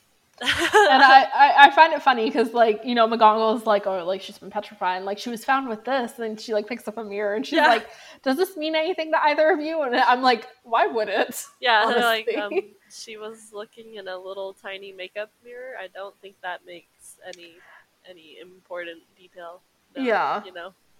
I know. It's like, why would the boys know about this mirror anyways? Right? Yeah. Like, I don't know. I don't know. I don't know. But it's just Hermione who's petrified here, right? Yeah. So, this is another little difference from the book. Because in the book, Penelope Clearwater gets petrified. Yep. But she's not petrified here. But, yeah, Hermione was found with her mirror. She's been petrified, so they don't really have her help anymore to try and figure out the rest of the stuff with Tom Riddle and Hagrid and all that. But now, as of this moment, because Hermione was petrified, the students have to be escorted everywhere. Yeah. And I was like, LOL. Because right after that, Harry is like, well, now we really need to find out if Hagrid did this. Mm-hmm. And so he's like, it's time to get my dad's old cloak out. And this is a little tiny extended scene where Harry and Ron get down and pull out his trunk, and he pulls out the cloak. My favorite thing about that extended scene is the fact that the cloak was just on top of everything else in the trunk. Right? It was just conveniently on top. He didn't have to go searching for it. I thought he would have been going, like, down to the bottom of the trunk and being like, all right, here we go. He's like, nope, here we go. I found it. Easy. Oh my god, yeah. But, I mean, his room was ripped apart, so maybe when he put it all back together, he just put it on top. Yeah. I guess. I don't know. But I liked getting to see, like, the trunk actually be used as, like, part of the scene, and them getting the cloak out and putting it on. Mm-hmm. And immediately they just head down to Hagrid. Yep. Obviously, because that's the whole plan. Yeah. And they go, and they get there, and they knock on his door, and they leave the invisibility cloak on. Yeah, which I'm kind of like, why? while Hagrid opens the door. Yeah. And they freak out when Hagrid's holding a crossbow. They're like, Hagrid! And he's like, well, what? Like, I don't blame him. I would be very suspicious if I heard a knock at my door and I didn't see anyone there. Why does he have the crossbow? Like, is he expecting to fight off whatever the Chamber of Secrets monster is? Like, I don't know. Or is he expecting Aragog to come and kill him for some bizarre reason? His spider friend is gonna come murder him now. I mean, you never know, I guess. That's true. So just the crossbow never made sense to me. It never did. Ever. Because it's not like there's some kind of enemy that's gonna actively come and try to, like, kill Hagrid. So why? Like, he's on Hogwarts property. It's literally, like, just students and teachers. Mm-hmm. And whatever random creatures are in the forest that Hagrid lives next to. But they're not going to come out to his hut and knock on his door. I know.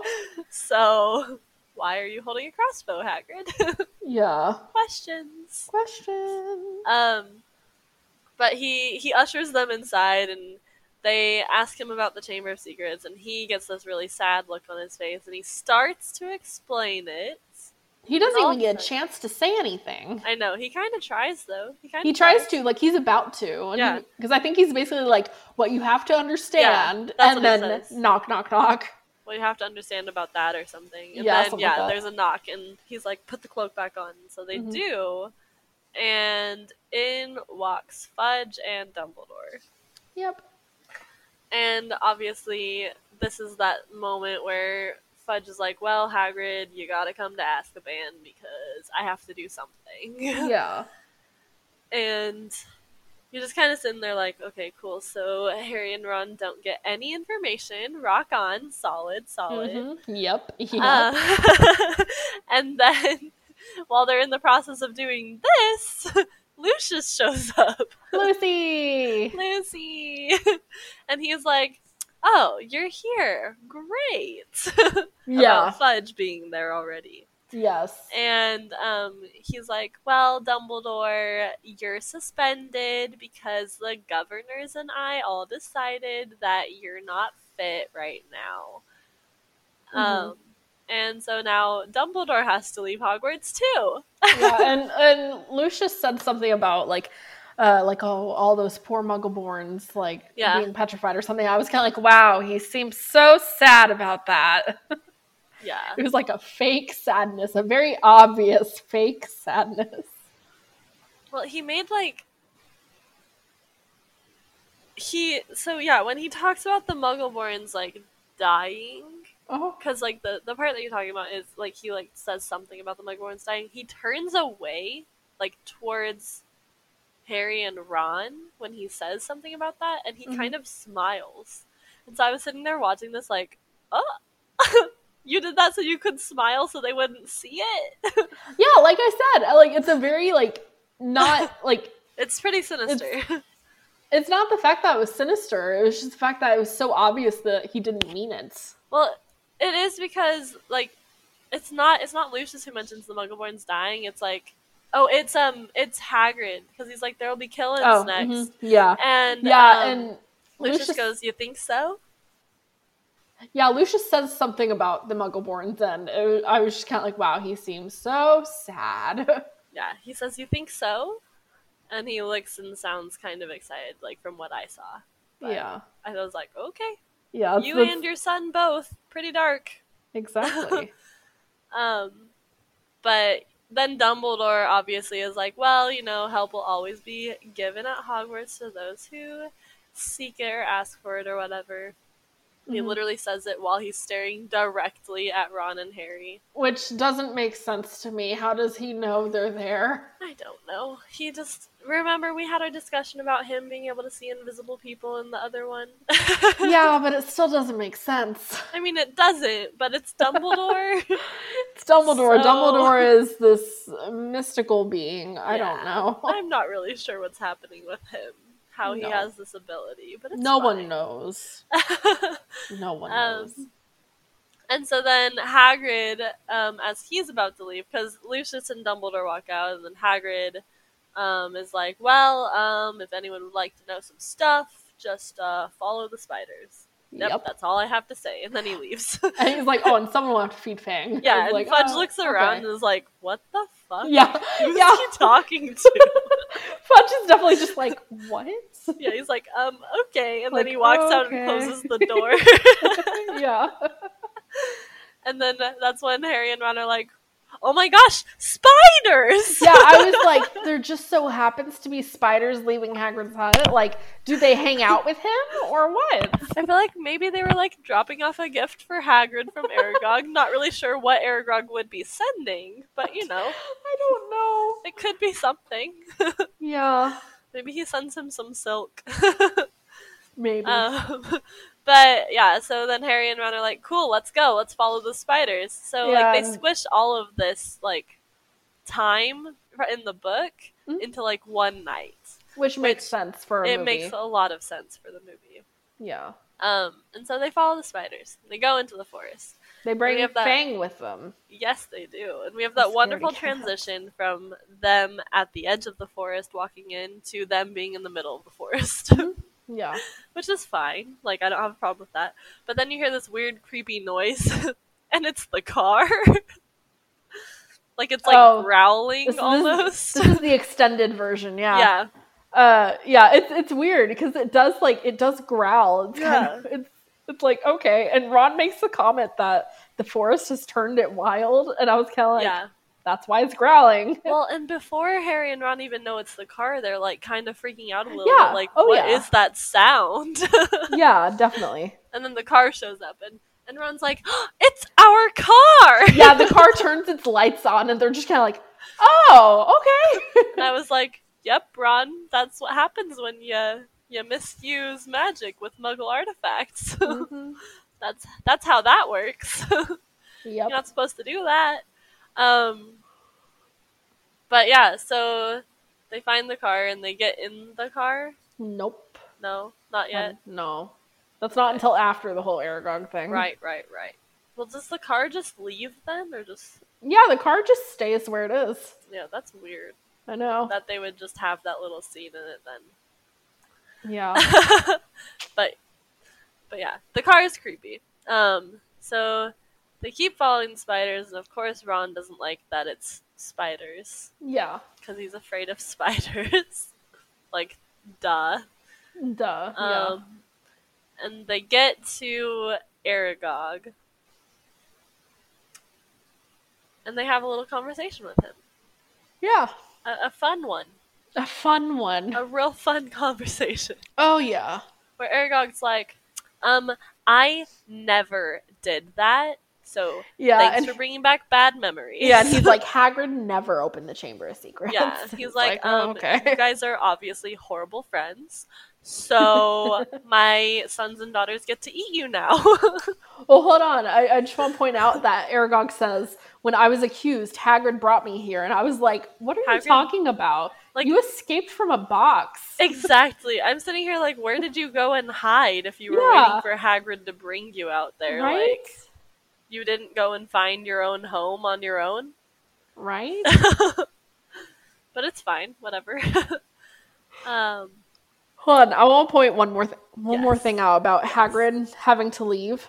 Go ahead. Why was Hagrid allowed back on the grounds in the first place if they accused him and found him guilty of opening the Chamber of Secrets in the first place? I don't know, because it's Dumbledore and he likes having misfits at his school. Yeah, but you would think that all the governors of Hogwarts would be like, but he could open it again.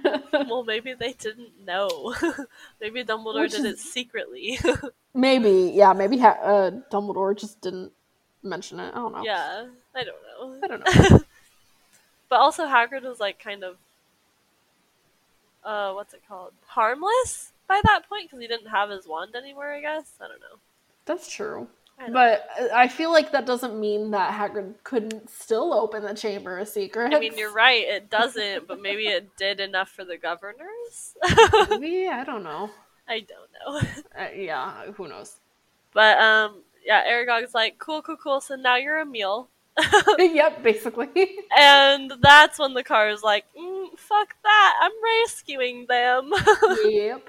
So it shows up and it saves them, and, well, it's right after Harry's like, I only know one spell, and it's not enough for all of them. And so he uses it on one spider, and I'm sitting here like, you mean the one spell that you heard once in a memory and never practiced? As far as we know. So why do you know how to do that spell? Well, like we've discussed before, we don't know what all they're actually learning, so it's possible that he did know that spell. Yeah, but like, what? I don't know. And on a big spider, nonetheless. I mean, what else is he supposed to use? He only knows the one spell. Aranya Exame. Yeah. I don't know. I've just always wondered about that one. I've never wondered. It's the first time he hears it in that memory of Tom Riddle, and then all of a sudden he's like, I'm an expert at it. I can use it. We don't know that, though. He could have known it already. I don't know. By some mysterious circumstances, he already knew it. I don't think he did. Maybe it's the Horcrux in him. Oh, maybe. The Horcrux in him. He just knows some spells because of the Horcrux. They're gonna go away when he gets, that part taken out of him. He knows Parseltongue because of the Horcrux. Like, it's true. There we go. Figure it out, guys. But yeah, I was like, okay, sure. And then, of course, the car saves the day and then drops them off. And then it's like, bye! And it leaves. Wait, hold on. Yeah. Ron has to drive the car. Yeah. Which makes no sense. Nope, it doesn't. Especially since the car now has a mind and soul. Yeah. Yeah. The car should be able to do its own thing. But also, just how is Ron so good at driving the car through the Forbidden Forest? Like, come on. I don't know. Like, what? We have many questions. Yes. Many questions. And no answers. So they get dropped off, and they're like, well, that was pointless. Hagrid didn't open it. Yeah, they were like, we know one thing. Hagrid was innocent. And I was kind of like, did you forget about the fact that, Aragog told you that a girl died there? Yeah, I was thinking, like, you always knew that Hagrid didn't do it. Like, I don't even know why you suspected he did. Yeah. Like, what? There was no logic to that assumption to believe Tom Riddle. But yeah, also a good point that they didn't really think about the fact that a girl died. Which, like, it's understood, I feel like, because I'm not sure I would have made the connection between that girl and Myrtle myself. Yeah. I probably would have been like, oh, like, whatever. Like, if I were them, I mean. I feel like if I were reading this book for the first time as an adult, then maybe I would have connected the dots. Yeah, maybe. I agree. But I feel like watching the movie, I probably wouldn't have figured that out. Yeah. I don't think I would have either. I don't know. But I don't know. I don't know. This is one of those times where I wish I could erase my memories of certain things just so I can, like, re-experience them for the first time. Right? Yeah. Exactly. Yeah. But anyways.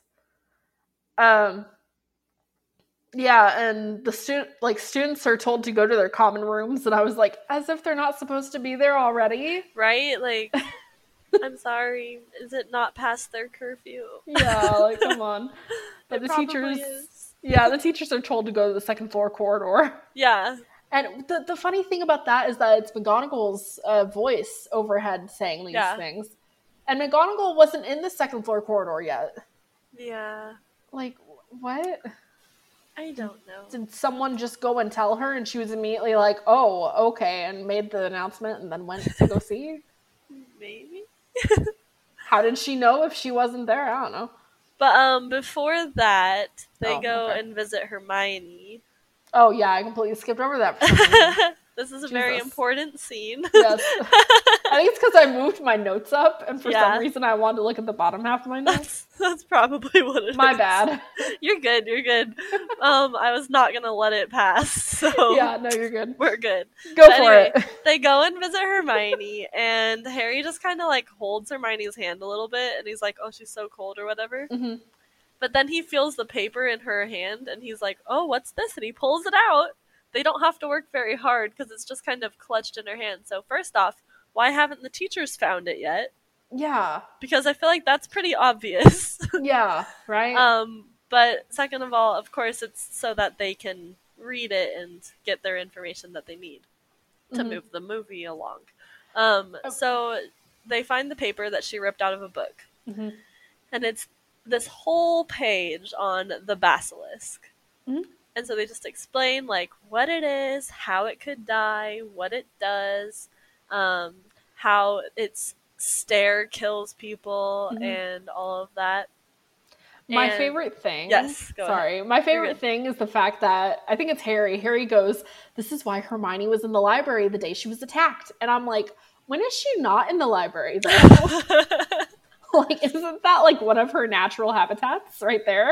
True. I just also think that's a weird line, first off. Because, like, why is that even important to say, Harry? Just because, I don't know. Of course she was in the library. She was outside of the library when she got attacked. Like, where else would she have been? Yeah. But I don't know.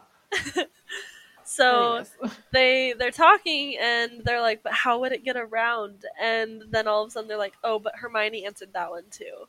And at the very bottom of the page, she has written on this page, and it says pipes with an underline under it. Which, I just thinking about it right now, the funny thing is that she would have had to get out her quill and ink just to write that. Yep. No convenient pens no at convenient Hogwarts. Pens right there. Unless she has one that she carries around, like her contraband ballpoint pen. She's like, I got this. I can write pipes on Yeah, it, she's and like, no I'll one just will write it know." real quick. Yeah. I don't know. But she wrote pipes on it and then crumpled it all up into her hand and was walking, and probably, we would assume, going to go tell Harry and Ron about it when she gets petrified. Yeah, my question, though, is where'd she get the mirror? Yeah, I don't know. Because I highly doubt she just always carries a mirror with her. I mean, she might. I always have a mirror with me, even though, like, I don't ever use it. Did you have a mirror with you all the time when you were 12? Yeah, I did. Oh, really? Because I had one of those little brushes that had a mirror attached to it. Oh, yeah. Yeah, see, I just never did. But would you carry a mirror like the one Hermione had with you all day, everywhere? I have before. You have? Really? Yeah, I used to have a little mirror like that. One that had like a giant handle and whatnot? Yeah, I had one like that. Yeah. Oh, well, okay then. It was mostly when I was, like, really little. Oh. And I would just, like, shove it in my little tiny purse. Would you have carried it with you when you were 12? No, probably not that size of a mirror. Exactly. But also, they're at Hogwarts. They're not going to have updated mirrors. Updated mirror. So they don't get to have the little makeup mirrors, okay? Oh, God. Yeah, They Hermione have was... to use those. Hermione, when during the summer, she was like, "I need a mirror for school, but it can't be like a modern one. It has It's to got to be be an an ancient one. antique Has to be mirror. an antique." So, like, Mom, Dad, let's go to the antique store. It has to fit the aesthetic. My aesthetic is Hogwarts, and it's old-fashioned, archaic Hogwarts. Yes. Like, okay, Hermione, that's Like, cool. all right. Yeah, I don't know. Yeah, I don't know either. It's a weird mirror, but it's a mirror nonetheless. Yeah. They were going for the Hogwarts aesthetic, okay? That was the goal. Yes. And they kind of did it, but it does seem very strange for a Muggle-born girl to have that kind of mirror versus a small little touch-up makeup mirror, Yeah. which also would have worked just as well. Yeah. But Harry, he's like, but nobody died.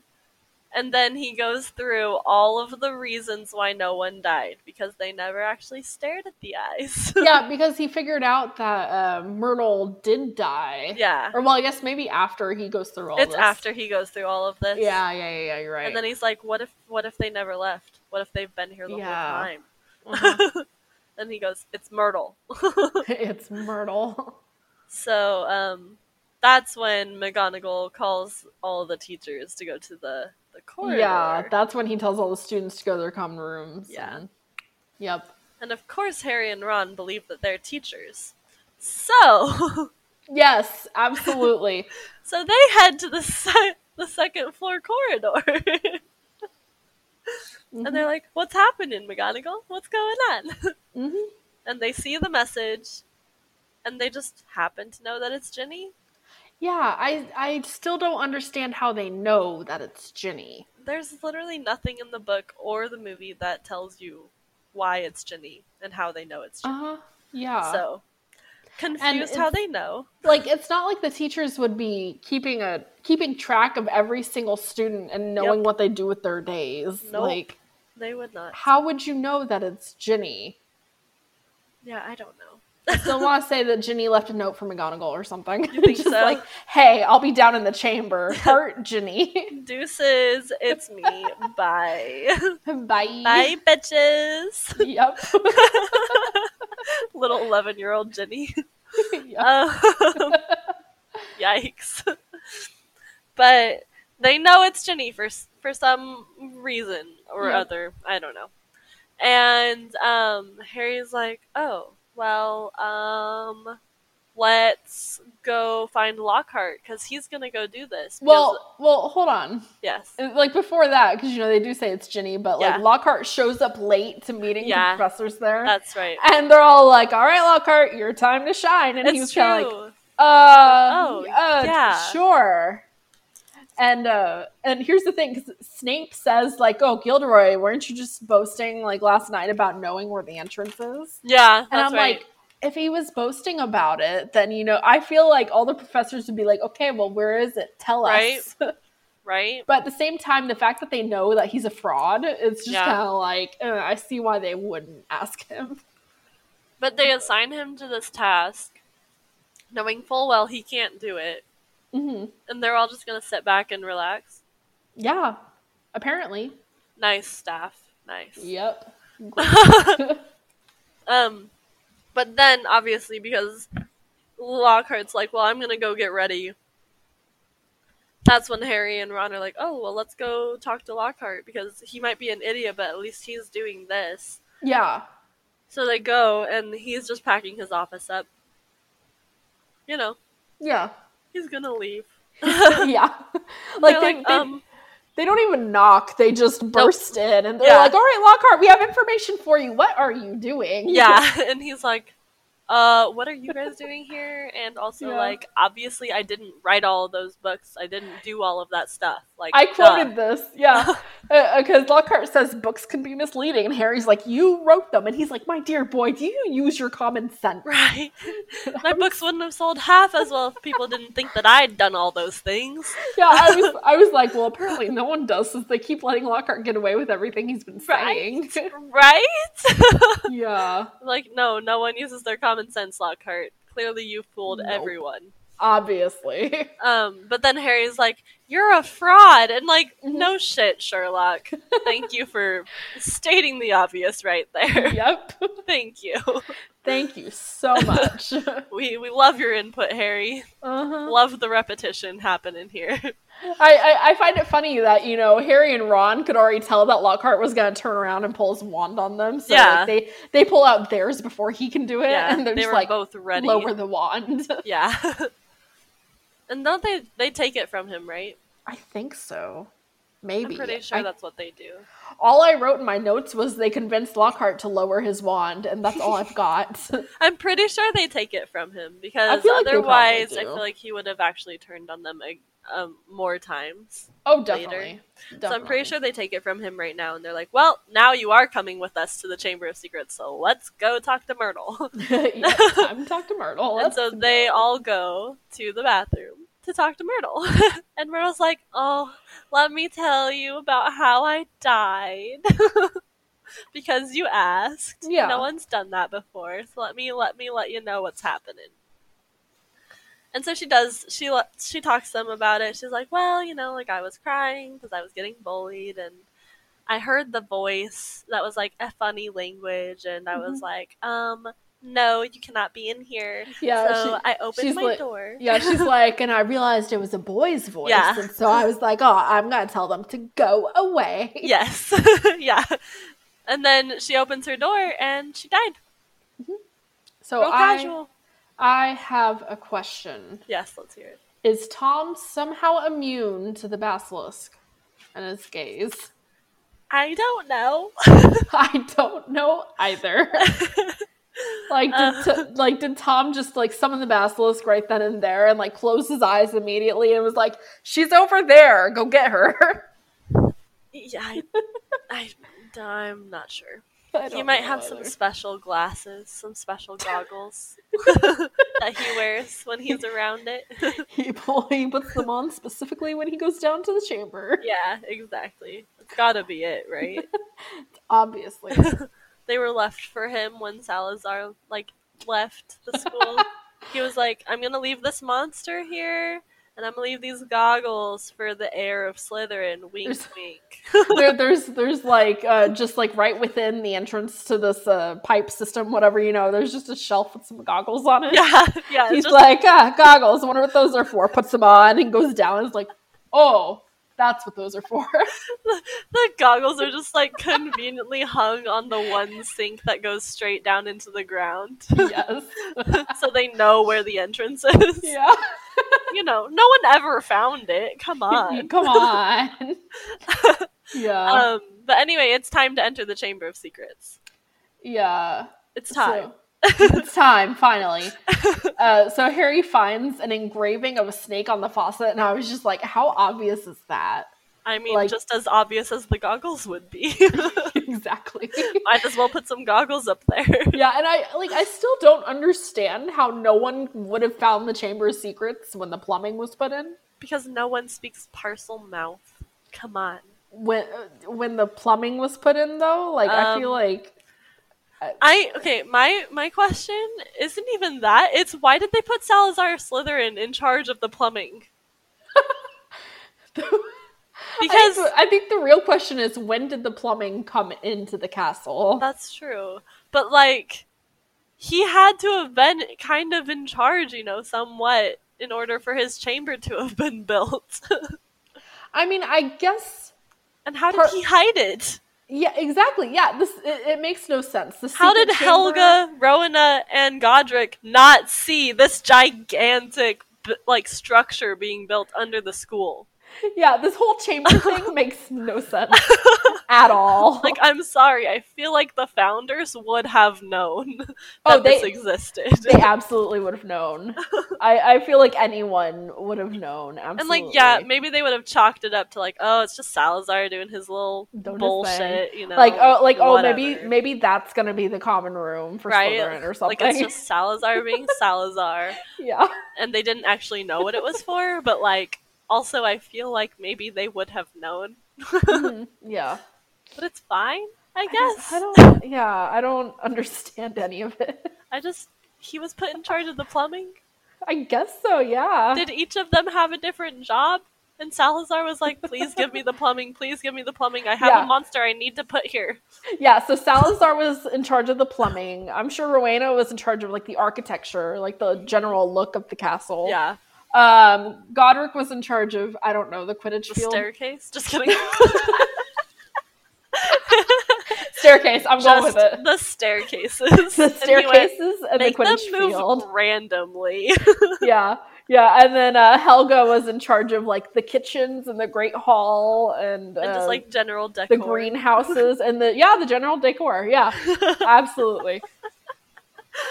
I feel like the staircases being done by Godric make a lot of sense. A lot more sense now. Yes. Knowing that he's a Gryffindor. Yes. Agreed.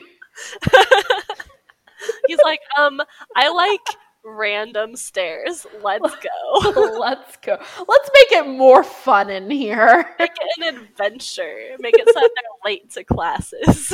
Exactly. This is my goal in life. To have as much fun as possible. So staircases that move in the Quidditch field. Let's go. Yeah. Ooh, does this mean he was also in charge of the room of requirement? Probably. I wouldn't be surprised. That seems very Godric-y of him. So Godric has his own secret room. Yeah. Salazar has his own secret chamber that no one can get into. A giant chamber. At least Godric is inclusive and almost anyone can get in. Yeah, he lets everyone get in, but they have to know how. Yeah, exactly. They have to know how. He has a secret. He's like, well, what you do is you walk past it 3 times thinking the same thing over and over again, and then it'll be there. It'll be there. Let's go. Who thinks these things up? I don't know. Okay, Joe. Oh, God. But anyway. Salazar's chamber. We get to enter it now because Harry speaks some parcel tongue to the snake that's on the sink. And it goes, oh yeah, top comes off, separate, down, covered with a grate. This is very, beautifully done. Oh, so beautiful. Cinematically. I love it. Yeah, me too. It's very elaborate. It is. It definitely is. But my biggest issue with it is that the pipe is straight up and down. Mm-hmm. When they do end up sliding down it to go into the chamber, it's at a tilt. Yep. So, I'm sorry. I was saying, because the bathroom here is definitely different than the bathroom in the book. Yes, it absolutely is. When reading the book, what I understood was that, it was like a normal, bathroom at a high school or something where you have the sinks along one wall and then, the stalls on the other wall. Yeah. what it sounded like. That's what, yeah, in the book. It's But completely in this one, different it's here. like literally a circle of sinks. Yeah. It's a giant bathroom. With a straight up and down, like literally vertical tunnel. Yep. That's huge, I Yep. might say. And when they end up coming out the other end of it, it's at a tilt. Yeah. Which I made a comment about this. I was like, Lockhart goes in first. Like, how he didn't break his legs is beyond me. Dude, for real, though. How any of them don't break any bone in their body going down. I don't understand. I don't understand it either. I really don't. But they go down. All of them go down. They force Lockhart in first. He's all like, oh, but like, are you sure that's smart? And they're like, yeah, better you than us, so bye. Yep. So they push him in. I think the funny thing is, or wait, no, they do wait for him to say something before they go, don't they? Okay. I was gonna say, because I remember... It's really quite filthy down here. Yeah, because I remember Harry jumping in and Ron jumping in, like, immediately afterwards, and I was like, Ron, you should wait just a little bit. Dude, for real, because, like, you don't know what it's like at the bottom. You just know that it's dirty. So, like, Harry could literally be directly under you, Ron, and you're gonna land on top of his head and like just like break his skull. Yes. What are you gonna do now that your hero's like dead? Like what? Who knows? But anyway, that's not what happens, obviously, because it ends up being a slide, which I don't know how that transition happened, but it did. And so they're down inside the plumbing of the school. Salazar's labyrinth, as one might call it. Yes. His chamber of secrets. Technically, they're not even to the chamber part yet. That is true. They haven't made it to the chamber yet. They're just in this weird entrance way. Yeah. It's the foyer. Yeah, definitely. The foyer to the chamber. Yes. It's not looking too good down there. There's lots of animal skeletons. Yeah, it's pretty dirty, pretty gross. The skeletons are kind of cluttering it up a little bit. It probably looked a lot nicer in its prime. Yeah, okay. My thing about this, I was like, how did they even figure out how to find the chamber? Because it looked like they could have gone any direction and would have gotten lost. They could have gone any direction. Because in the movie, it's literally a catacomb. Yes. Yeah. So, good luck with that one. Yeah, good luck with that. Let us know if you find it. Cool. Maybe they were following all the animal skeletons. I mean, maybe. I know that they find the snake skin. Yes. But, like, okay. That's disgusting. It's fine. Yes. But Lockhart, like, pretends to faint. Yep. And Ron's like, oh my gosh, this guy is so dumb and annoying. And he grabs Ron's wand, which, first of all, yes, that just proves how dumb he is. Yes. Because of all the wands to grab at Hogwarts, you don't grab Ron's. It's a safety hazard. We all know this. We've known it the whole year. But then he's like, well, you know, it was nice knowing you guys. This is what I'm gonna do, and you won't be able to tell your side of the story. Mm-hmm. And he tries really, really hard to obliviate Ron. Is it Ron or Harry first? I don't know. It's Ron, because Ron's the one who's right there. Yeah, that's true. So he tries to obliviate Ron. But he gets blasted backwards. Yep. And turns out he obliviated himself, but also created a rock fall. Yes. So now rocks are separating Ron and Lockhart from Harry. Yes. How Harry was that far away, I will not understand or know. Well, I think what happened is that, like, when they came across the snakeskin, like, Ron and Lockhart, like, stopped there and Harry kept going a little bit. Okay. Like, as he was, like, investigating the snakeskin. And then when that happened, Harry just happened to be able to go further in when all the rocks and stuff came down. It was just convenient. Yes, yes, exactly. A little too convenient. Yep. But anyway, they're all separated now, and Harry's like, well, dang it, now I have to go by myself. Mm-hmm. And there's a difference here then in the book, because here, Lockhart is kind of like, who are you? And he's That's like, true. Ron. And it's like, and who am I? And so it's like, okay, we know as of this moment that Lockhart has lost his memory. Yeah, because Ron is like, Lockhart's memory charm backfired. He doesn't know who he is. That's right. Yeah. And Harry's like, okay, cool. Well, I'm gonna go see about your sister. Like, you have fun shifting the rocks. Yep. Like, Like, get me away out of here. You enjoy that wonderful menial task. Which, just thinking about it, scares me, because you have a 12-year-old who knows nothing about having to shift rocks. What if there's more above? Like, what if you cause another avalanche of rocks to come down? Dude, for real. Like, come on. Like, I'm sorry, but this is not some easy game of Jenga, buddy. No, it's not. But anyway. Anyways. That's what's gonna be happening. So then Harry moves on, and he does end up coming to this, like... It really looks like the entrance to, like, a manhole, kind of. Yes, it looks like a weird, like, sideways entrance to a manhole. Yeah. And... he is like, oh, this must be the entrance. Like, well, what else would it have been? I don't know. Definitely the entrance to the chamber. It could have been the swimming pool, Colleen. Come on. Okay, you're right. Jeez. Don't forget about the pool. That's what Salazar was in charge of, the plumbing and the swimming pool. Yeah, he was like, I'm gonna create a swimming pool. Cough, cough, not really. That's probably how he got away with it. They were like, "Oh, a swimming pool, cool." Yeah, and he was like, "Swimming pool," but it's password protected, and only I know the language. Password protected. He's that selfish. It's just in the Chamber of Secrets is password protected. It clearly is. There's 2 passwords. And it's only in one specific language that no one can speak if they don't know it. Yeah. You're right.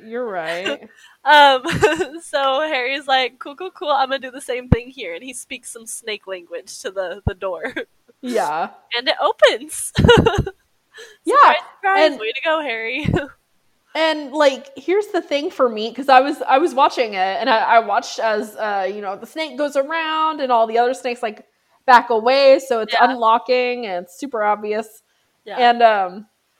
And then I watched as the door swung open. I didn't specifically see anything that would have locked the door, and I'm like, how does this lock? How does this actually lock? Well, it might have poles that at go the top out. And bottom. Yeah. I would say, like, top and bottom, sure, but, like, where you would normally think there might be a lock, there was nothing. I mean, if absolutely nothing. If they have, like, metal poles at the top and bottom that go out when it's closed and locked, then I feel like that's enough locking. Probably, but it's the fact that we didn't see it. It's true. So that's because they got pulled in, when the snake. Yeah, but, like, I just watching it and seeing what we see no way for the door to lock. As far as we know, you could just pull on it and it could open. Yeah.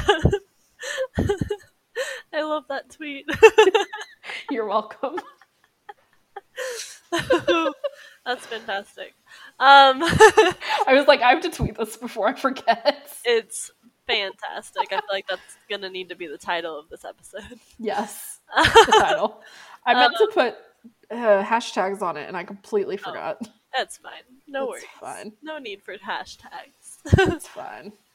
But yeah, so Harry makes his way on in, and what do you think he sees other than Salazar Slytherin's wonderful skull statue? It's gorgeous. All those weird beard things happening. Yeah, and there's just a whole bunch of snakes leading up to it. Yep, It's like, okay, we get it, Salazar. You love snakes. I feel like this statue specifically, I've already talked about this, obviously, if you listen to the last chapter episode. Yeah. But I feel like this statue makes so much more sense. Because in the book, it talks about Harry seeing some movement in the mouth when you can't see the mouth if it's all the way up in the air. Yeah. So Yeah. I like this more because at least this way the mouth is on the ground, so it's at eye level. I would say, and I think this definitely works better anyways, because if you were to have a giant, like, actual, like, full body statue with a snake coming out of the mouth, like, first of all, the statue's gotta be huge. Yeah, for real. Second of all, that would be a very far drop down to the ground. It would, for sure. Like what the I'm still hell? wondering how that basilisk didn't, like, hurt itself falling. Hurt itself or the ground, yeah. That too. It's fine. Whatever. Whatever.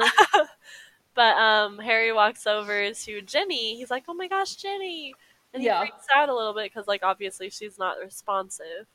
Yeah. And then Tom rocks up. He emerges from the shadows, and I love it. Yeah, it's fantastic. It's literally beautiful. And Harry's like, oh my gosh, Tom, hi! Yeah, and, like, Harry had just thrown his wand on the ground, I guess. Like, yeah, that part doesn't make any sense. Why? I don't know. I don't know either. It's honestly. whatever, I guess. But yeah, I don't know. Yeah, I don't know. But Harry's first instinct is to, like, trust Tom. Yeah. And it's kind of like, okay, why? Like, I understand why he trusted Tom. But it's also kind of like, you turned in Hagrid. Well, I mean, the first issue here, Harry, is Tom clearly lied to you about Hagrid. So, are you still going to trust him? Really? You know who this guy is. Yeah. I would say, because, I mean, as far as Harry knows, he lied. Yeah. But I don't know. Yeah. Yeah. I don't think I would just trust some random stranger from 50 random years stranger ago. You met through a memory. Exactly. Like, I'd be like, I don't know about that. Yeah. But Tom does explain everything, and I'll let you explain that. Yeah. So Tom talks about preserving himself in a diary and, finishing the job that he, like, set out to do with, like, Salazar Slytherin's, I don't know, like, quest or noble whatever. Work. His noble work, that's it. Yep. And so how he was going to finish that, like, come back one day through someone else. And I'm like, this is ridiculous. Yeah. Like, Tom, how did you know it was going to happen in the first place? Like, were you already going to entrust someone with this diary and be like, okay, here you go, give this to someone, give it to a student in 50 years? Or clearly, like, he did. I don't understand it. I don't either. But like, how did Lucius come to have the diary? I don't know. Why did Lucius finally go, I'm going to give this to someone? Yeah, he's like, finally, I'll give it to the Weasley girl. Give it to the Weasley girl. But, like, I don't understand the whole diary thing and how it would have come back to Hogwarts and how it did come back to Hogwarts, because why did Lucy have it? But also, if this actually worked, if he did fully come back, like Ginny was dead, Harry died in the chamber, I don't know. Like, what would have happened if you had the 16-year-old Tom and, Voldemort potentially coming back, maybe. I don't know. Like, how would it work with two of them in the world? Yeah. I mean, we definitely asked this question before, but we did. And there's no answer. No. Not a good one, at least. No, definitely not. Just weird ideas of what could happen. Yeah. Just ultimately ending with them battling each other because, like, there can't be two. There can't be two. There can only be one. Because, I mean, they're the same person. They're both, like, power hungry. Yeah. Because they are the same person. So it's just a younger version, essentially. Yep. But, and, I mean, the younger one is just a memory anyways. Indeed, yeah. So he's lost all of that knowledge that Voldemort gained through all those years, so I feel like he would definitely lose. Yes, definitely. Against real Voldemort, but... Yes, agreed. Who knows? Because if Voldemort is still that little creature that we see in the fourth one... Yeah, I know. I don't even know how he came to be that creature. I don't know either, but Memory Tom would definitely win. Yeah. In that case, yes. All he would have to do is Aranya Exame it. Yeah. I'm just kidding. That's probably not the spell. I think that only affects spiders, but who knows? Who knows, honestly. But yeah, I don't know. I don't know how to answer that question. I don't either. But I do wonder how Jo came up with Tom's name to, like, how she made it spell out I am Lord Voldemort. Yeah. What? It's weird, too, because in order for it to do that in all the different languages it's in, they had to change his name up. Yes. Yeah. With, like, a bunch of different things that you can call Voldemort, because he actually has a bunch of different names. Yep. Like, real person names, and then, like, it's weird. Yeah. Because he has a lot of different Muggle names, I guess you could say. Yeah. Because then it makes turns into sense. his, like, Voldemort name. But it had to, like, literally what they had to do is work backwards on it, I guess. Oh, yeah. Because Definitely. they had to go and be like, okay, how do you say I am Lord Voldemort in this language? Cool, that's how it is. We got to figure out a name to write out of these letters. Yeah. Which is weird. Which it's still weird that you have a 16-year-old who's like, I am Lord Voldemort. It's very weird. And he told all of his friends to call him that? Yeah, he's over here, 16 years old, like, hey, call me Lord Voldemort. Call me the Dark Lord. like, what? I'm sorry. Hold on a second. Yeah, for real. And then, yeah, I don't know. Jo made some unnecessary work for the people who translated her books with this part. Well, I mean, she didn't even know that her books were going to be translated into all these different languages, so... But, like, even still, I feel like I would never make a part of a book that is like this. Yeah. Because it would be difficult, first off, to do it in the first place. To do it, yeah. So I question how she came up with the name. But then she'll have, like, translators later on, if the book goes into a different language, where they have to sit there and be like, okay, how do I make this work? Yeah. This is a little bit of a creative writing project. Yes. You know? Like, okay. And it has to be, like, a name that, like, is, like, actually a name. Yes. Not, like, just a random jumble of letters. And I think maybe do they have to have Jo approve of the names? Like, I don't know. I hope not, because it's not going to work out that well. But it did make it so that, I don't know, they just had to change names throughout the series because of this. It's just, it doesn't work. No. Don't do that. Don't do that, okay? Even if you don't think your book is ever going to be translated, just don't write like this. This scene specifically is a bad idea. I would say, I like it. I like the fact that Tarm Marvolo Riddle, changes to be I am Lord Voldemort. Yeah. But I know it's not anything I would have ever come up with. Nope. It's a nice concept, but, no thank you. I'm good. Thanks. I also question, how did Tom just so happen to be the heir of Slytherin and go bad? Don't know. It's cursed. Yeah. Just like the Defense Against the Dark Arts is cursed. True. That part is also cursed. If you're the heir of Slytherin, you're cursed. I guess. So I guess that means that all of his ancestors before him are also cursed. Yes. His mother was cursed. Yep, definitely. But how does he know that he's the heir of Slytherin? Not really sure. Yeah, I really don't know. He came to him in a dream. Definitely. He was like, my son, you are my heir. We all know how Voldemort likes to use people's dreams against them, so. True. I guess we all don't know that, but later we can talk about that. Later, in a couple of books. He does do that. Yes. And it's rough. Yep. But anyway, moving on. So Fox shows up. Yes. With the sorting hat. Sorting hat. And then she just kind of disappears. Yeah. But it's kind of like, oh, Fox, you're here. Okay. Sorting hat. Why did you bring the sorting hat?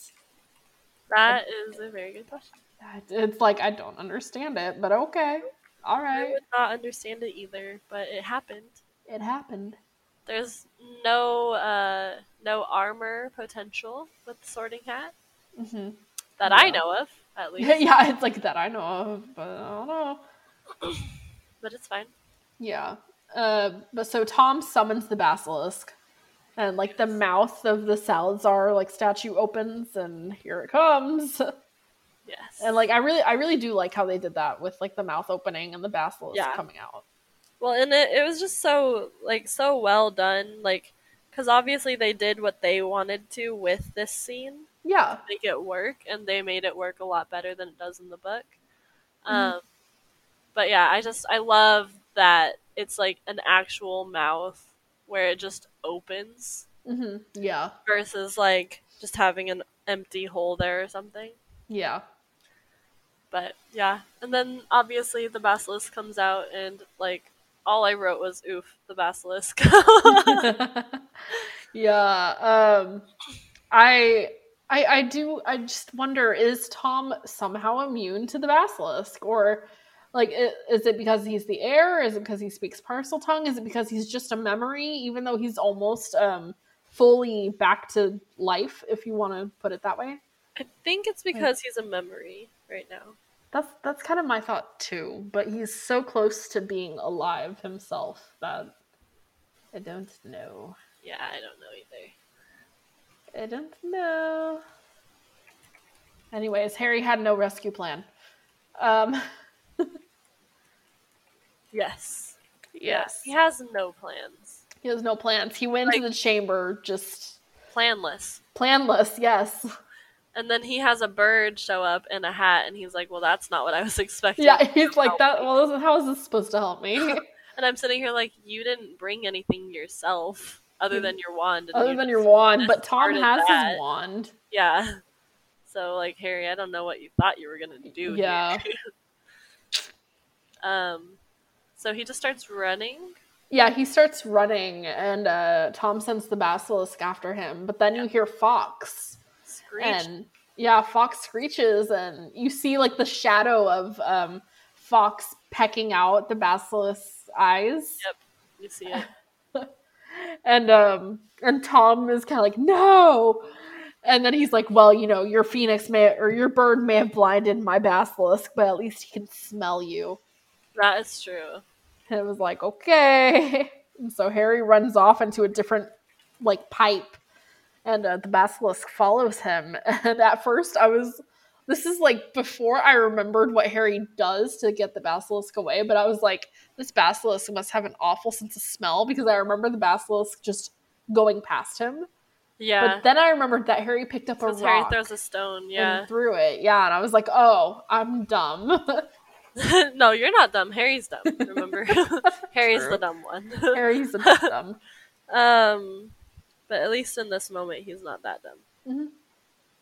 But yeah, so I thought that it was interesting how long this chase scene is, because like in the book, it's like maybe a page.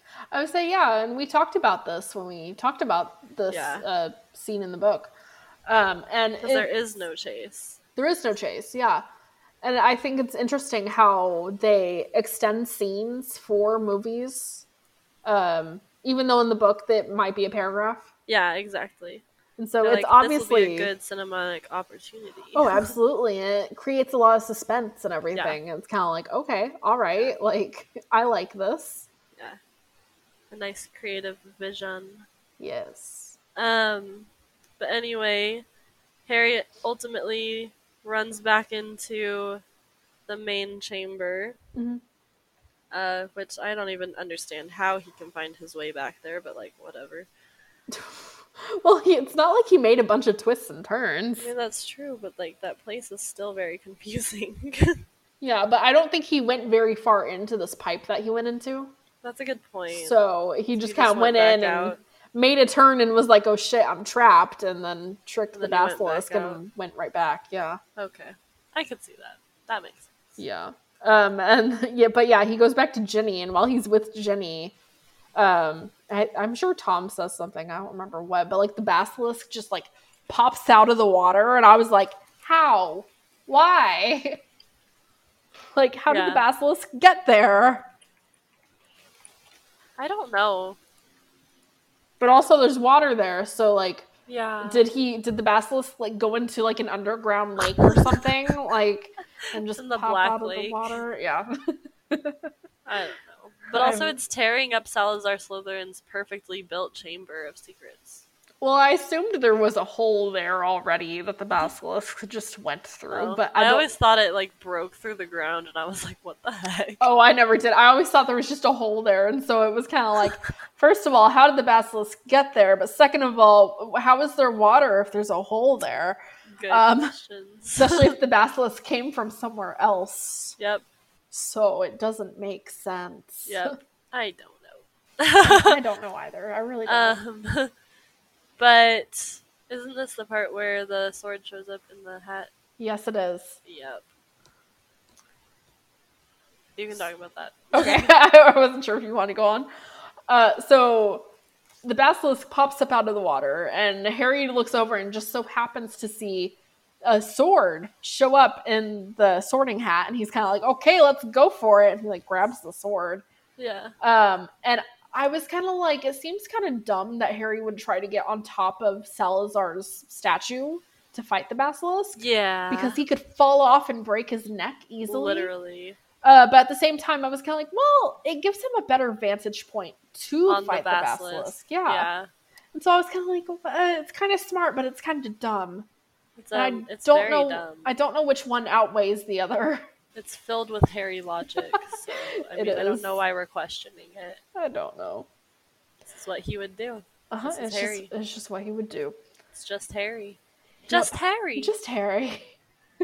But he can do maths and stuff, okay? Yeah, he's not dumb. He's not dumb.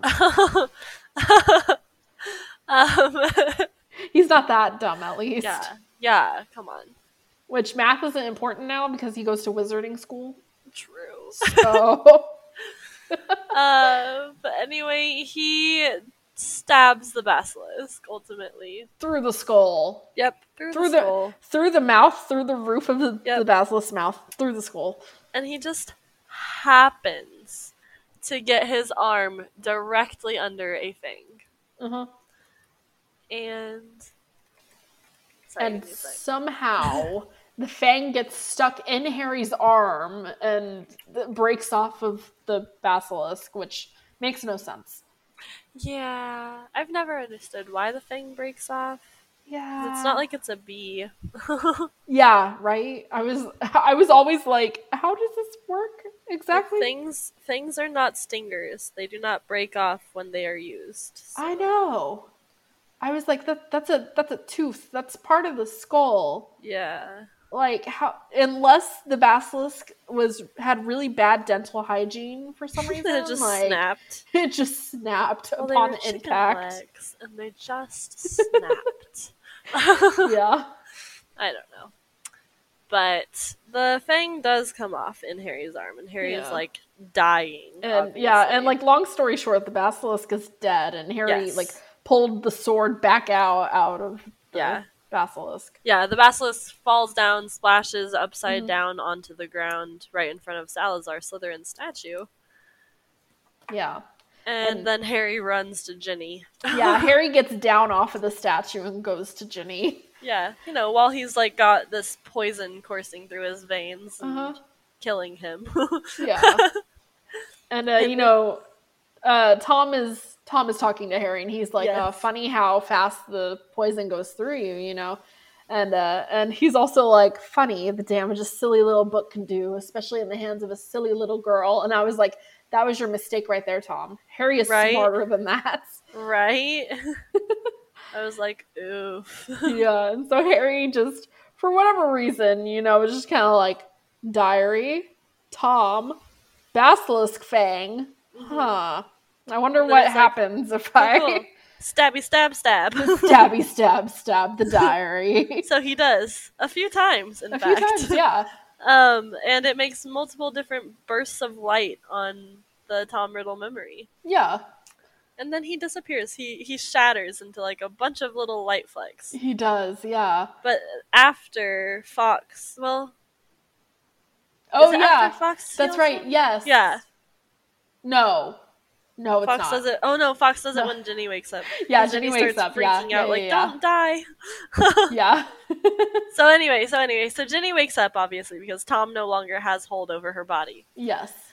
And she wakes up and she's like, oh my gosh, Harry, I didn't do it on purpose, like, I don't know what was happening and all that. Like, she apologizes, she's like, freaking out.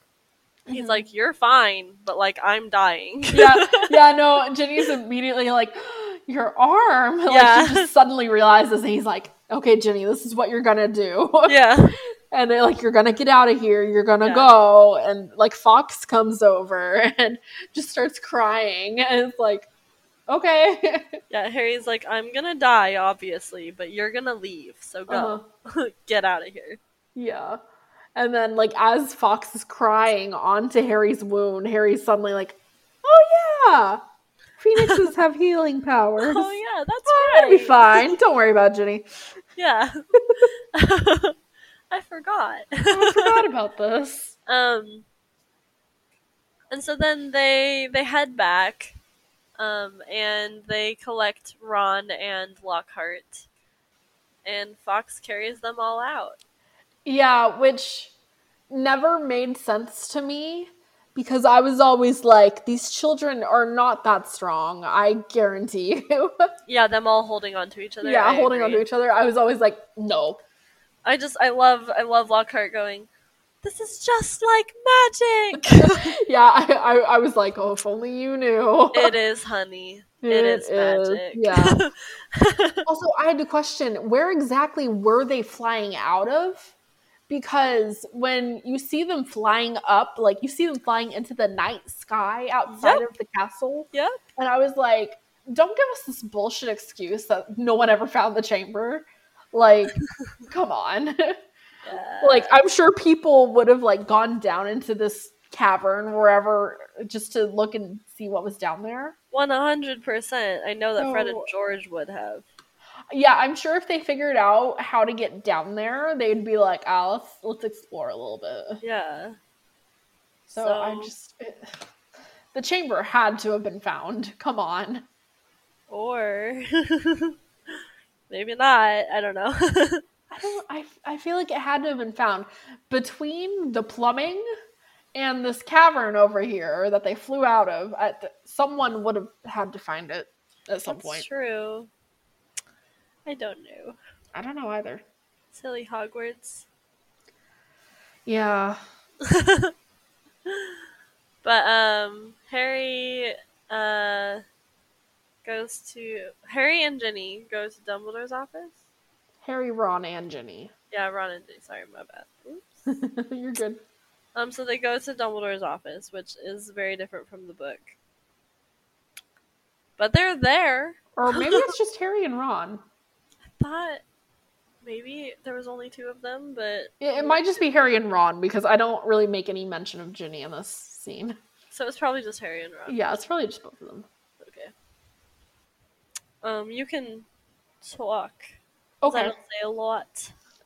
So they're in Dumbledore's office, and it's like, okay, Dumbledore's back. And Harry and Ron both look like ashamed. Like they're expecting to be expelled, which on one hand kind of makes sense since they broke a bunch of rules. But on the other hand, it's like, you guys not only saved a student, saved, your sister, Ron, but you also killed the monster in the chamber. Like, why would you get expelled for that? Yeah. So, but this also begs the question for me. Does this, hold on, let me go back in my notes. Okay, so after all this happens and, like, Harry kills the basilisk and whatnot, like, does Hagrid's name ever get cleared after that? I don't know. Like, I feel like after this whole thing, they could have safely been like, okay, it was Tom Riddle who opened the chamber 50 years ago, And Yeah. so, you know, like, oh, like we can wipe that off of Hagrid's record. Like, is Hagrid allowed a new wand at this point? Or That's a good point. like, Yeah. can he start to learn and do magic now, or does he even want to learn any more magic? Like, Also a good question. I feel like they would have had to clear Hagrid's name after this, Yeah, I agree. I think they would have too. but they don't. And I it's know. stupid. It is very stupid. Yeah, but anyways, Harry and Ron are both given special awards, Yeah. which is never mentioned ever again. Nope. We don't even know if they're on trophies or what. We don't know. Dumbledore gives Ron letters to send to Azkaban to release Hagrid. And Dumbledore is talking to Harry after Ron has left, and he's like, "You must have shown me real loyalty down there in the chamber." And I was like, wow, what a Hufflepuff. Yeah. Yeah. Yeah. But Dumbledore mentions that because he's like, you know, only, you know, real loyalty to me would have brought Fawkes to you, or like would have called her to you. Yeah. And, you know, Harry points out some of the similarities between Tom and himself. Yeah. And it's interesting in this moment because, you know, I'm pretty sure Dumbledore says something about like, oh, you know, like the night Voldemort tried to kill you, you know, he transferred some of his powers to you. And I'm like, so Dumbledore, do you know anything about Horcruxes? Like, did you figure this all out already? I would say yes. Or like he's at least kind of suspicious of it. Yeah. I think the real question is, does Dumbledore know a lot specifically about Horcruxes, or does he have a name for it yet? I don't know. Because I feel like if he knew, then he would be doing a whole bunch of research trying to figure out if Voldemort had other Horcruxes. Yeah. Which maybe he is, I don't know. Maybe. But we don't really see that until kind of 5th, 6th year-ish. Mostly 6th year, but... Yeah. We don't see like any of that at all. Yeah. Until way later. Yeah. But because of those abilities, Harry now knows why he quote unquote should be in Slytherin. Mm-hmm. Yeah. So he's like, oh, so that's why the hat said that I would be good in there, and Dumbledore's like, well, duh. Yeah, and like this is kind of where Harry figures out that you can ask the Sorting Hat to put you somewhere, and it'll do it. And yeah, it'll do it. And Harry also gets proof that he belongs in Gryffindor because of the sword. Yeah. Because Dumbledore is like, take a look at that sword, and it says Godric Gryffindor on it. It's kind of like, oh, yeah, okay. Well, and the scene, it also kind of like shows how disappointed Harry is to find out that he would have actually been in Slytherin or whatever. Yeah. And Dumbledore like makes this comment, which is like a really good like quote for just like anything in general, really. And he says, it is not our abilities that show what we are, it is our choices. Yes. Because like, yeah, I mean, that's literally why you were able to go to Gryffindor, Harry, because you chose to be in Gryffindor. Like, yeah, you could be Slytherin, but you chose to be in Gryffindor. Mm-hmm. So that's what it is. And like, obviously, it's your choices that determine all kinds of things. So I just really like that quote. Hello? Hello? Did you not? You cut out for a second. It was really silent. Yeah. What part did I cut out of? That's a good question. I was too busy going, where'd she go to realize. Well, basically, I just really like that quote because it really is true. It's always like what you choose to do versus what like you could fit or could do. Like it's your choices. Like what you choose to do is what makes who you are. Mm-hmm. So like, you know, actions obviously speak louder than words. Yes. Yeah. It's all of that. And I think like a good comparison would be like celebrities. And like I guess just what they choose to do with their time or with their money. Yeah. Because if you hear that like celebrities, like I think Beyonce when Texas had the huge winter storm, like I think she was helping out, like donating money to Texas or something, trying to help out people who were affected by the winter storm and whatnot. Yeah. And so I mean, like, so I mentioned celebrities just because they're the ones who we hear about a lot, and so we kind of base our decisions on them, at least based on what we know about them. Yeah. And just what they do. It's true. But even just in like everyday lives, like your friends, it's not necessarily like what their abilities are, but what your friends choose to do.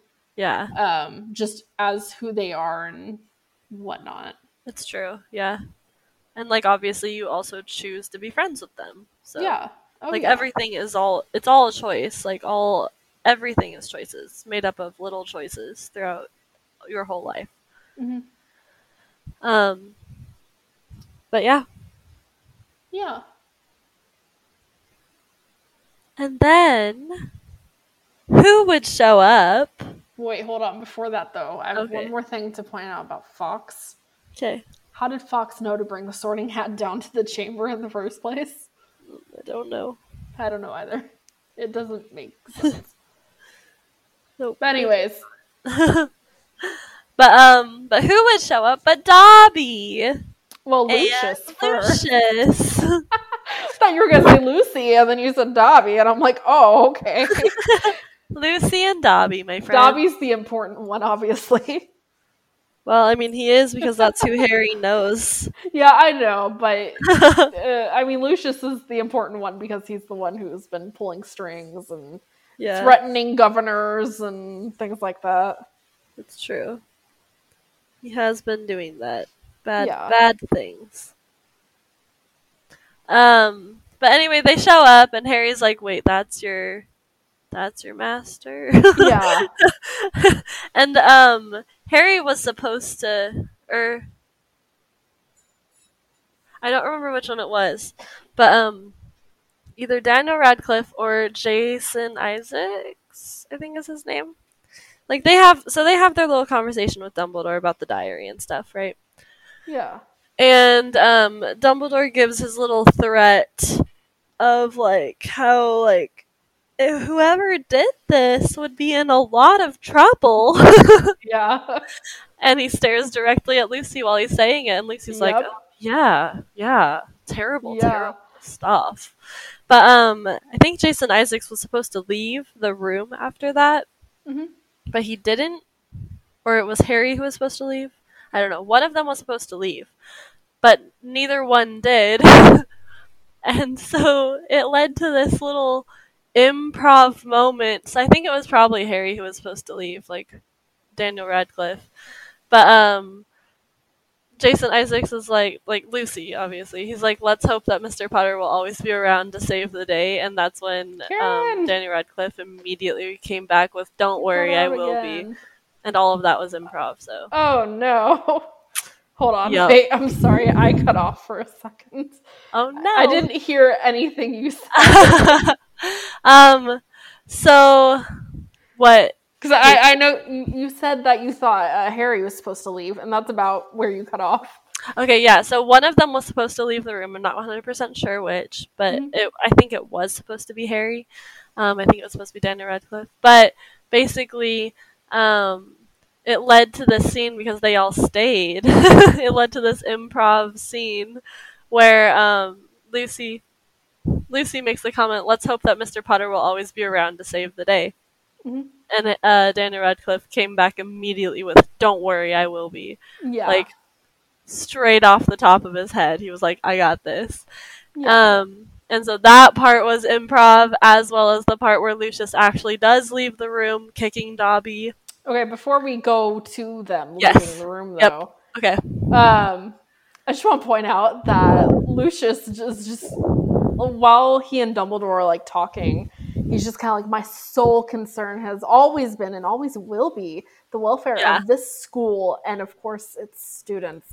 And I'm like, Lucius, you're one of those awful stereotypical bullying PTA moms who just wants power, popularity, and have everyone else know that they're better than the rest of them. Dude, truth. But also, I really want to point out the sinister lighting on Lucius throughout this entire scene. Like, the only place he has light on him is, like, his eyes. Like, everywhere else, it's dark. It's just, it's so interesting. The lighting is really well done in this movie. It's really well done. Yes, absolutely. 100%.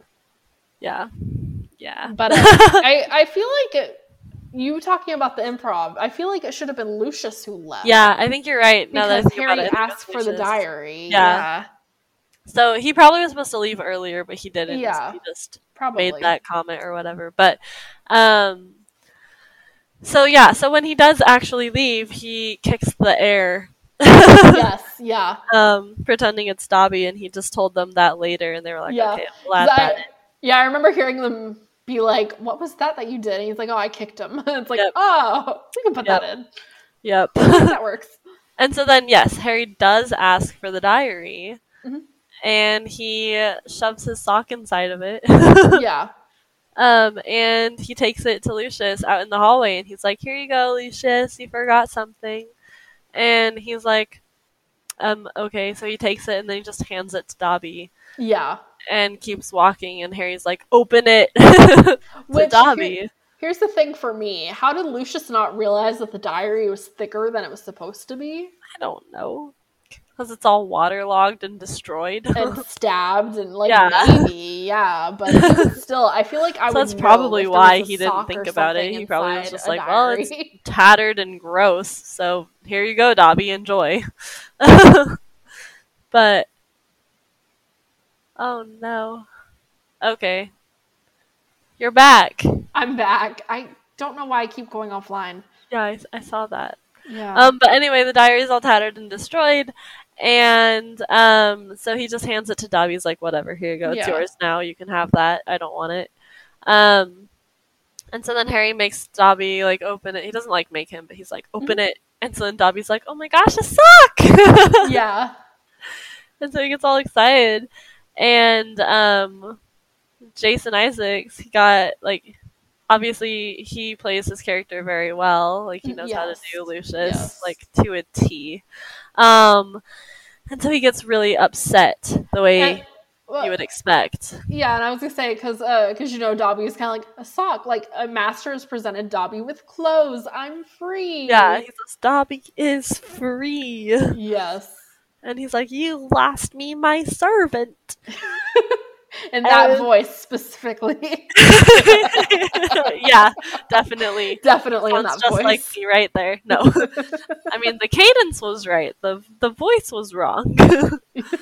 But he gets all upset, obviously. And this is another one of those improv scenes where Jason Isaacs was like, ooh, I'ma cast a spell at him, but the only spell he could think of was Avada Kedavra, because, like, the 4th book had just come out or whatever.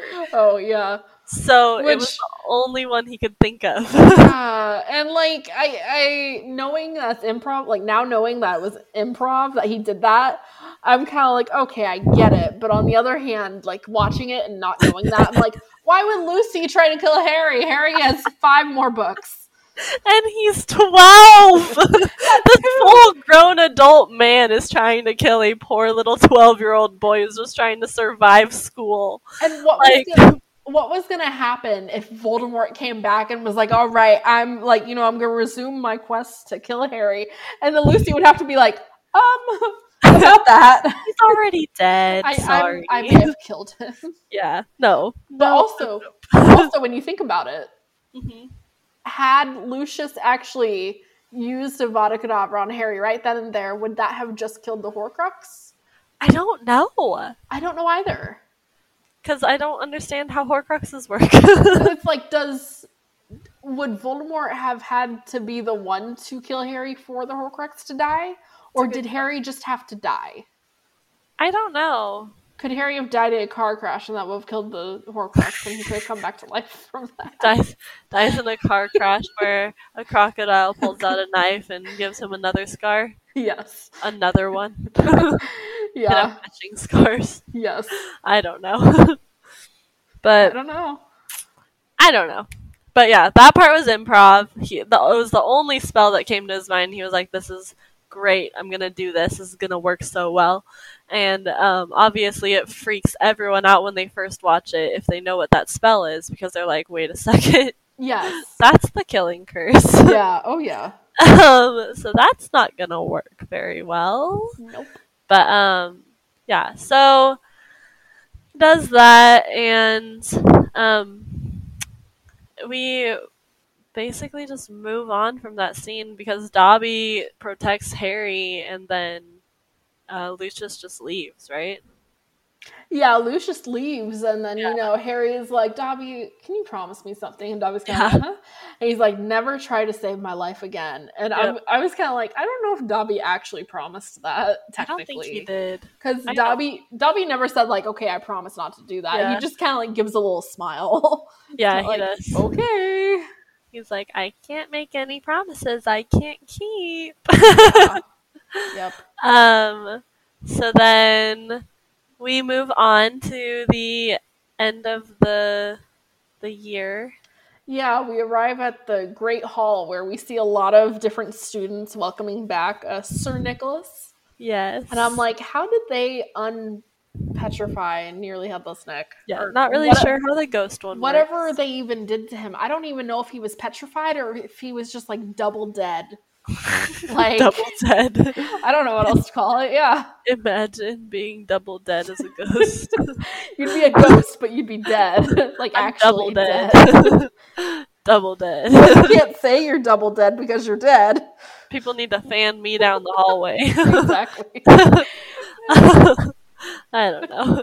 But were the other ghosts okay. able to perform CPR on him or something? Like ghost CPR. Ghost CPR. Yikes. He's okay, and obviously the students who are petrified are okay because Hermione's there. Hermione! And Harry and Ron get to talk to her, and it's obviously like a nice little reunion because they've missed her for the past, like, however long she was petrified. I don't know how long it was. Not that long, but... Not as long as some of the others, at least. Yeah, exactly. Not as long as Colin Creevey. Yeah. Or Mrs. Norris. Or Mrs. Norris. But they're all at their little feast, and... I want to point out, yes. you see Hermione, and Hermione sees Yes. Harry and Ron. She hugs Harry, and then there's this awkward handshake between her and Ron, and it makes no sense. It's because Emma Watson felt really... Like, she was supposed to hug both of them. Mm-hmm. But she felt really weird about hugging Rupert. And I don't know if it's because she had, like, a crush on him or what. But she hugs Daniel, obviously. Yeah, obviously. And then when she was about to hug Rupert, she's like, well, handshake. Yeah, I'm like, I feel like I know I've heard this before and like somewhat recently too, but I couldn't remember what it was. Yeah, it's that. It's that. because she was like uncomfortable with giving Rupert a hug, and I'm not really sure why. I don't know, because I know at some point during all the filming, like, I know Emma had a crush on Tom. Mm-hmm. I don't know about Rupert, though. Yeah, I don't know about Rupert either, but yeah. I mean, I'm pretty sure I'm the one who told you. Maybe you are the one who told me. Because I definitely watched that whole video that told me all about these little tidbits. Mm-hmm. But yeah. So that's why that hug is weird and makes no sense. Yeah. And all that, because there's a hug and then there's a handshake, and obviously if you were watching, you'd be like, what? Yeah, you'd be like, this is awkward. But you could also chalk it up to her having a crush on Ron and being like, I feel weird about all of this. Yeah, exactly. I get that. So it can go either way. I do also have to question why Hermione was the last to show up to the feast, kind of. Because Madame Pomfrey was already there. Yeah. I don't know. Maybe she was, I don't know, Maybe going she to had the to- bathroom. Maybe she had to go apologize to Madam Pince for ripping a page out of the book. Maybe.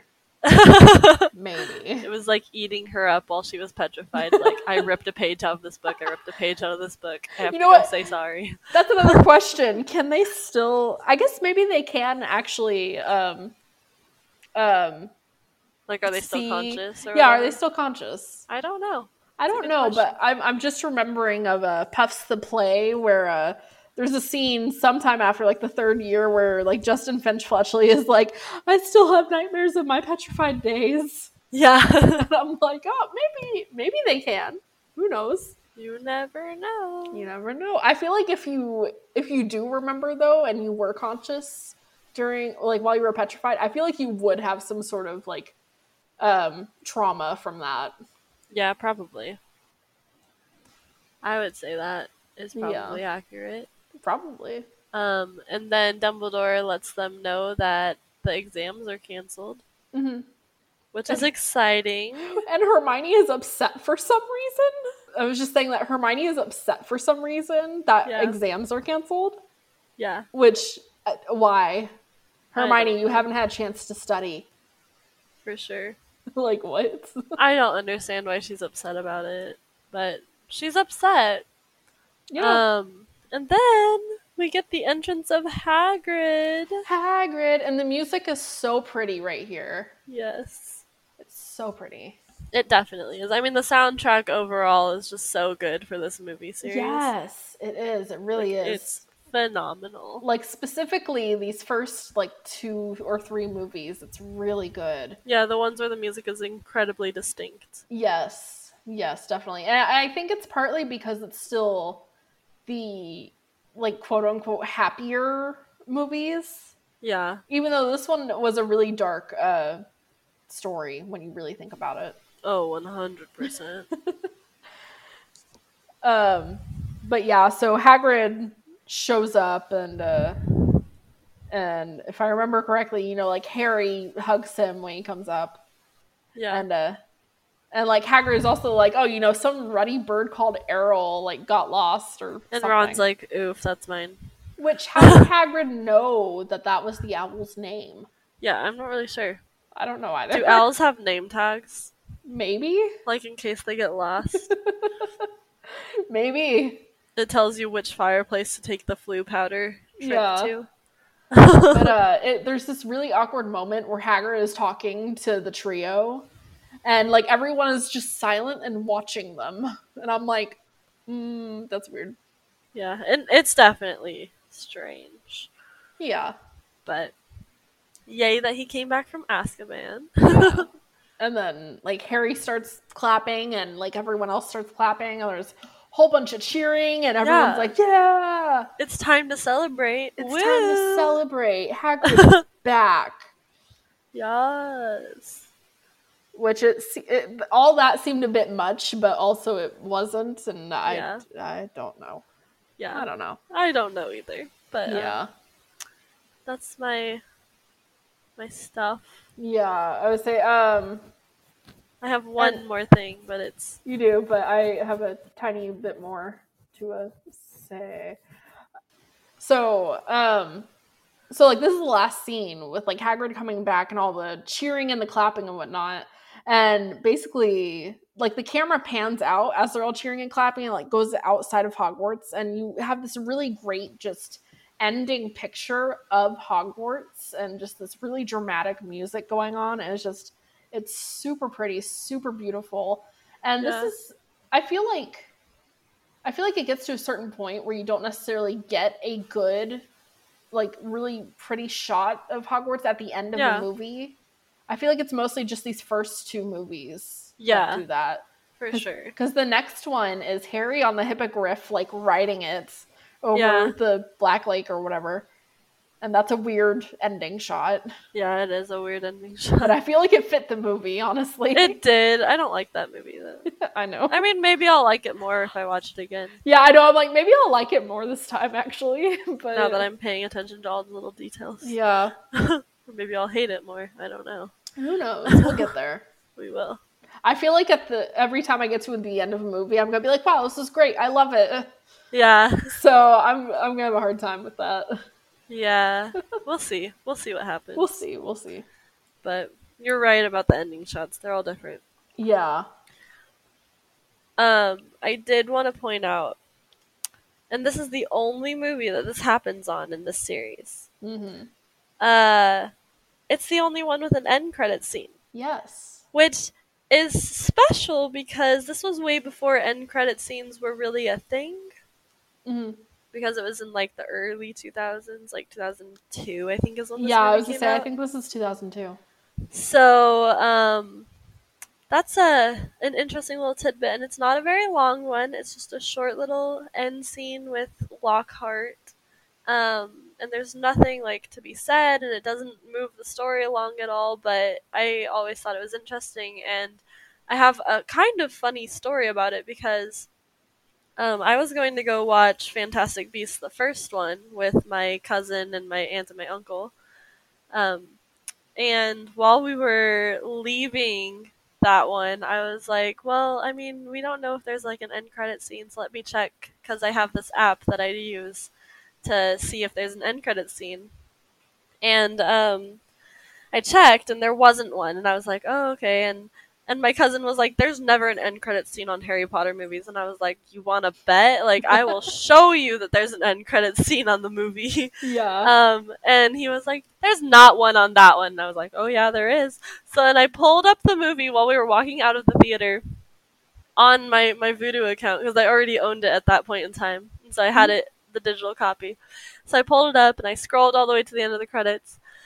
Of this like almost 3-hour movie if you have the extended edition. Yeah. And I was like, just watch. And I handed it to him, and he was like, what the heck, I've never seen that before in my life. And I was like, yeah, because no one knows it exists. So this is my PSA. Guys, there's an end credit scene. It's not that important, but it exists. Yeah, and I've definitely heard about it. And I meant to watch it before we recorded this, and I completely forgot. That's okay. You can always watch it another time. I know. I'm like, I'll probably watch it right after this, actually. Yeah. Just so really I can not remember. That special. Yeah, I know. I'm like, I know it's not special, but I want to watch it, so. It's literally Lockhart, and it says, like, who am I? Yeah. Oh, and it says Gilderoy Lockhart at the top. Yep. So, there you go. There we go. There we go. And that's the end of the movie. It is. Literally. We talked about the end credits scene. We did. It's the very end of the movie. Yeah. And that's the end of Chamber of Secrets. Yeah. So, our next thing will be Trivial Pursuit, and then we get to move on to our princess. Yes. Should we keep it a surprise? Princess. I think maybe we should. Okay, we're going to keep it a surprise. Yeah. So be sure to be on the lookout for the next Disney princess. Yeah, for the next Stream of the Damned episode. Yes. Because it'll be fantastic. It's going to be great. Haven't even read the story yet, but we're going to party it up. Yep, definitely. Because, like, obviously I've read it, but... Like, I haven't, actually. Time to reread. Oh, you haven't? No, I haven't actually read the story. It's gonna be a party, Colleen. Oh, I know. Be a party. I know bits and pieces of the story, but I haven't actually read it. Well, yeah, you know bits and pieces of it because of other things that have the bits and pieces in it. Exactly. So, I getcha. Anyway. I guess we should keep it magical!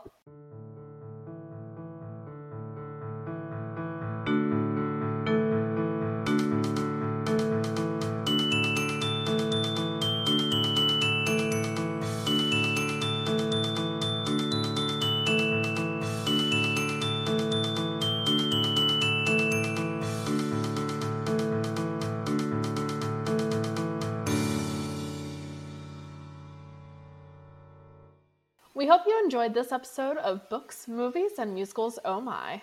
If you'd like to connect with us, be sure to check us out on both Twitter and Instagram at BMM_Oh My. We have finally launched our website and our Patreon. Yay! Woo! Be sure to check out the website at bmmohmy.wixsite.com. That's WIXSITE.com/home. And check us out on Patreon at www.patreon.com/BMM_ohmy. You can email us at books.movies.and.musicals.ohmy@gmail.com. Our socials, website, Patreon, and email address can be found in the description of this episode. Thank you all so much for listening. If you liked this episode, be sure to share it with your friends and family and even random strangers on the street. We can't wait to talk with you all next week. Bye!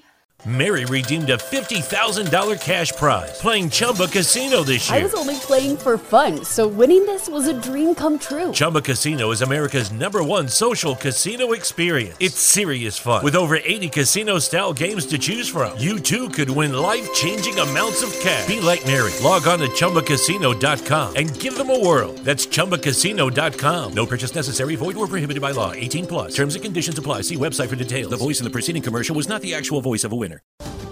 This holiday season, pay tribute to the people who fought for our freedom to celebrate. Featuring the largest American flag in the region, Spirit Park is now open at National Harbor, honoring active duty military and veterans. Take some time this holiday to remember, offer gratitude, and be inspired by the sacrifices of our servicemen and women who make our way of life possible. Plan your visit at nationalharbor.com/spiritpark. That's nationalharbor.com/spiritpark.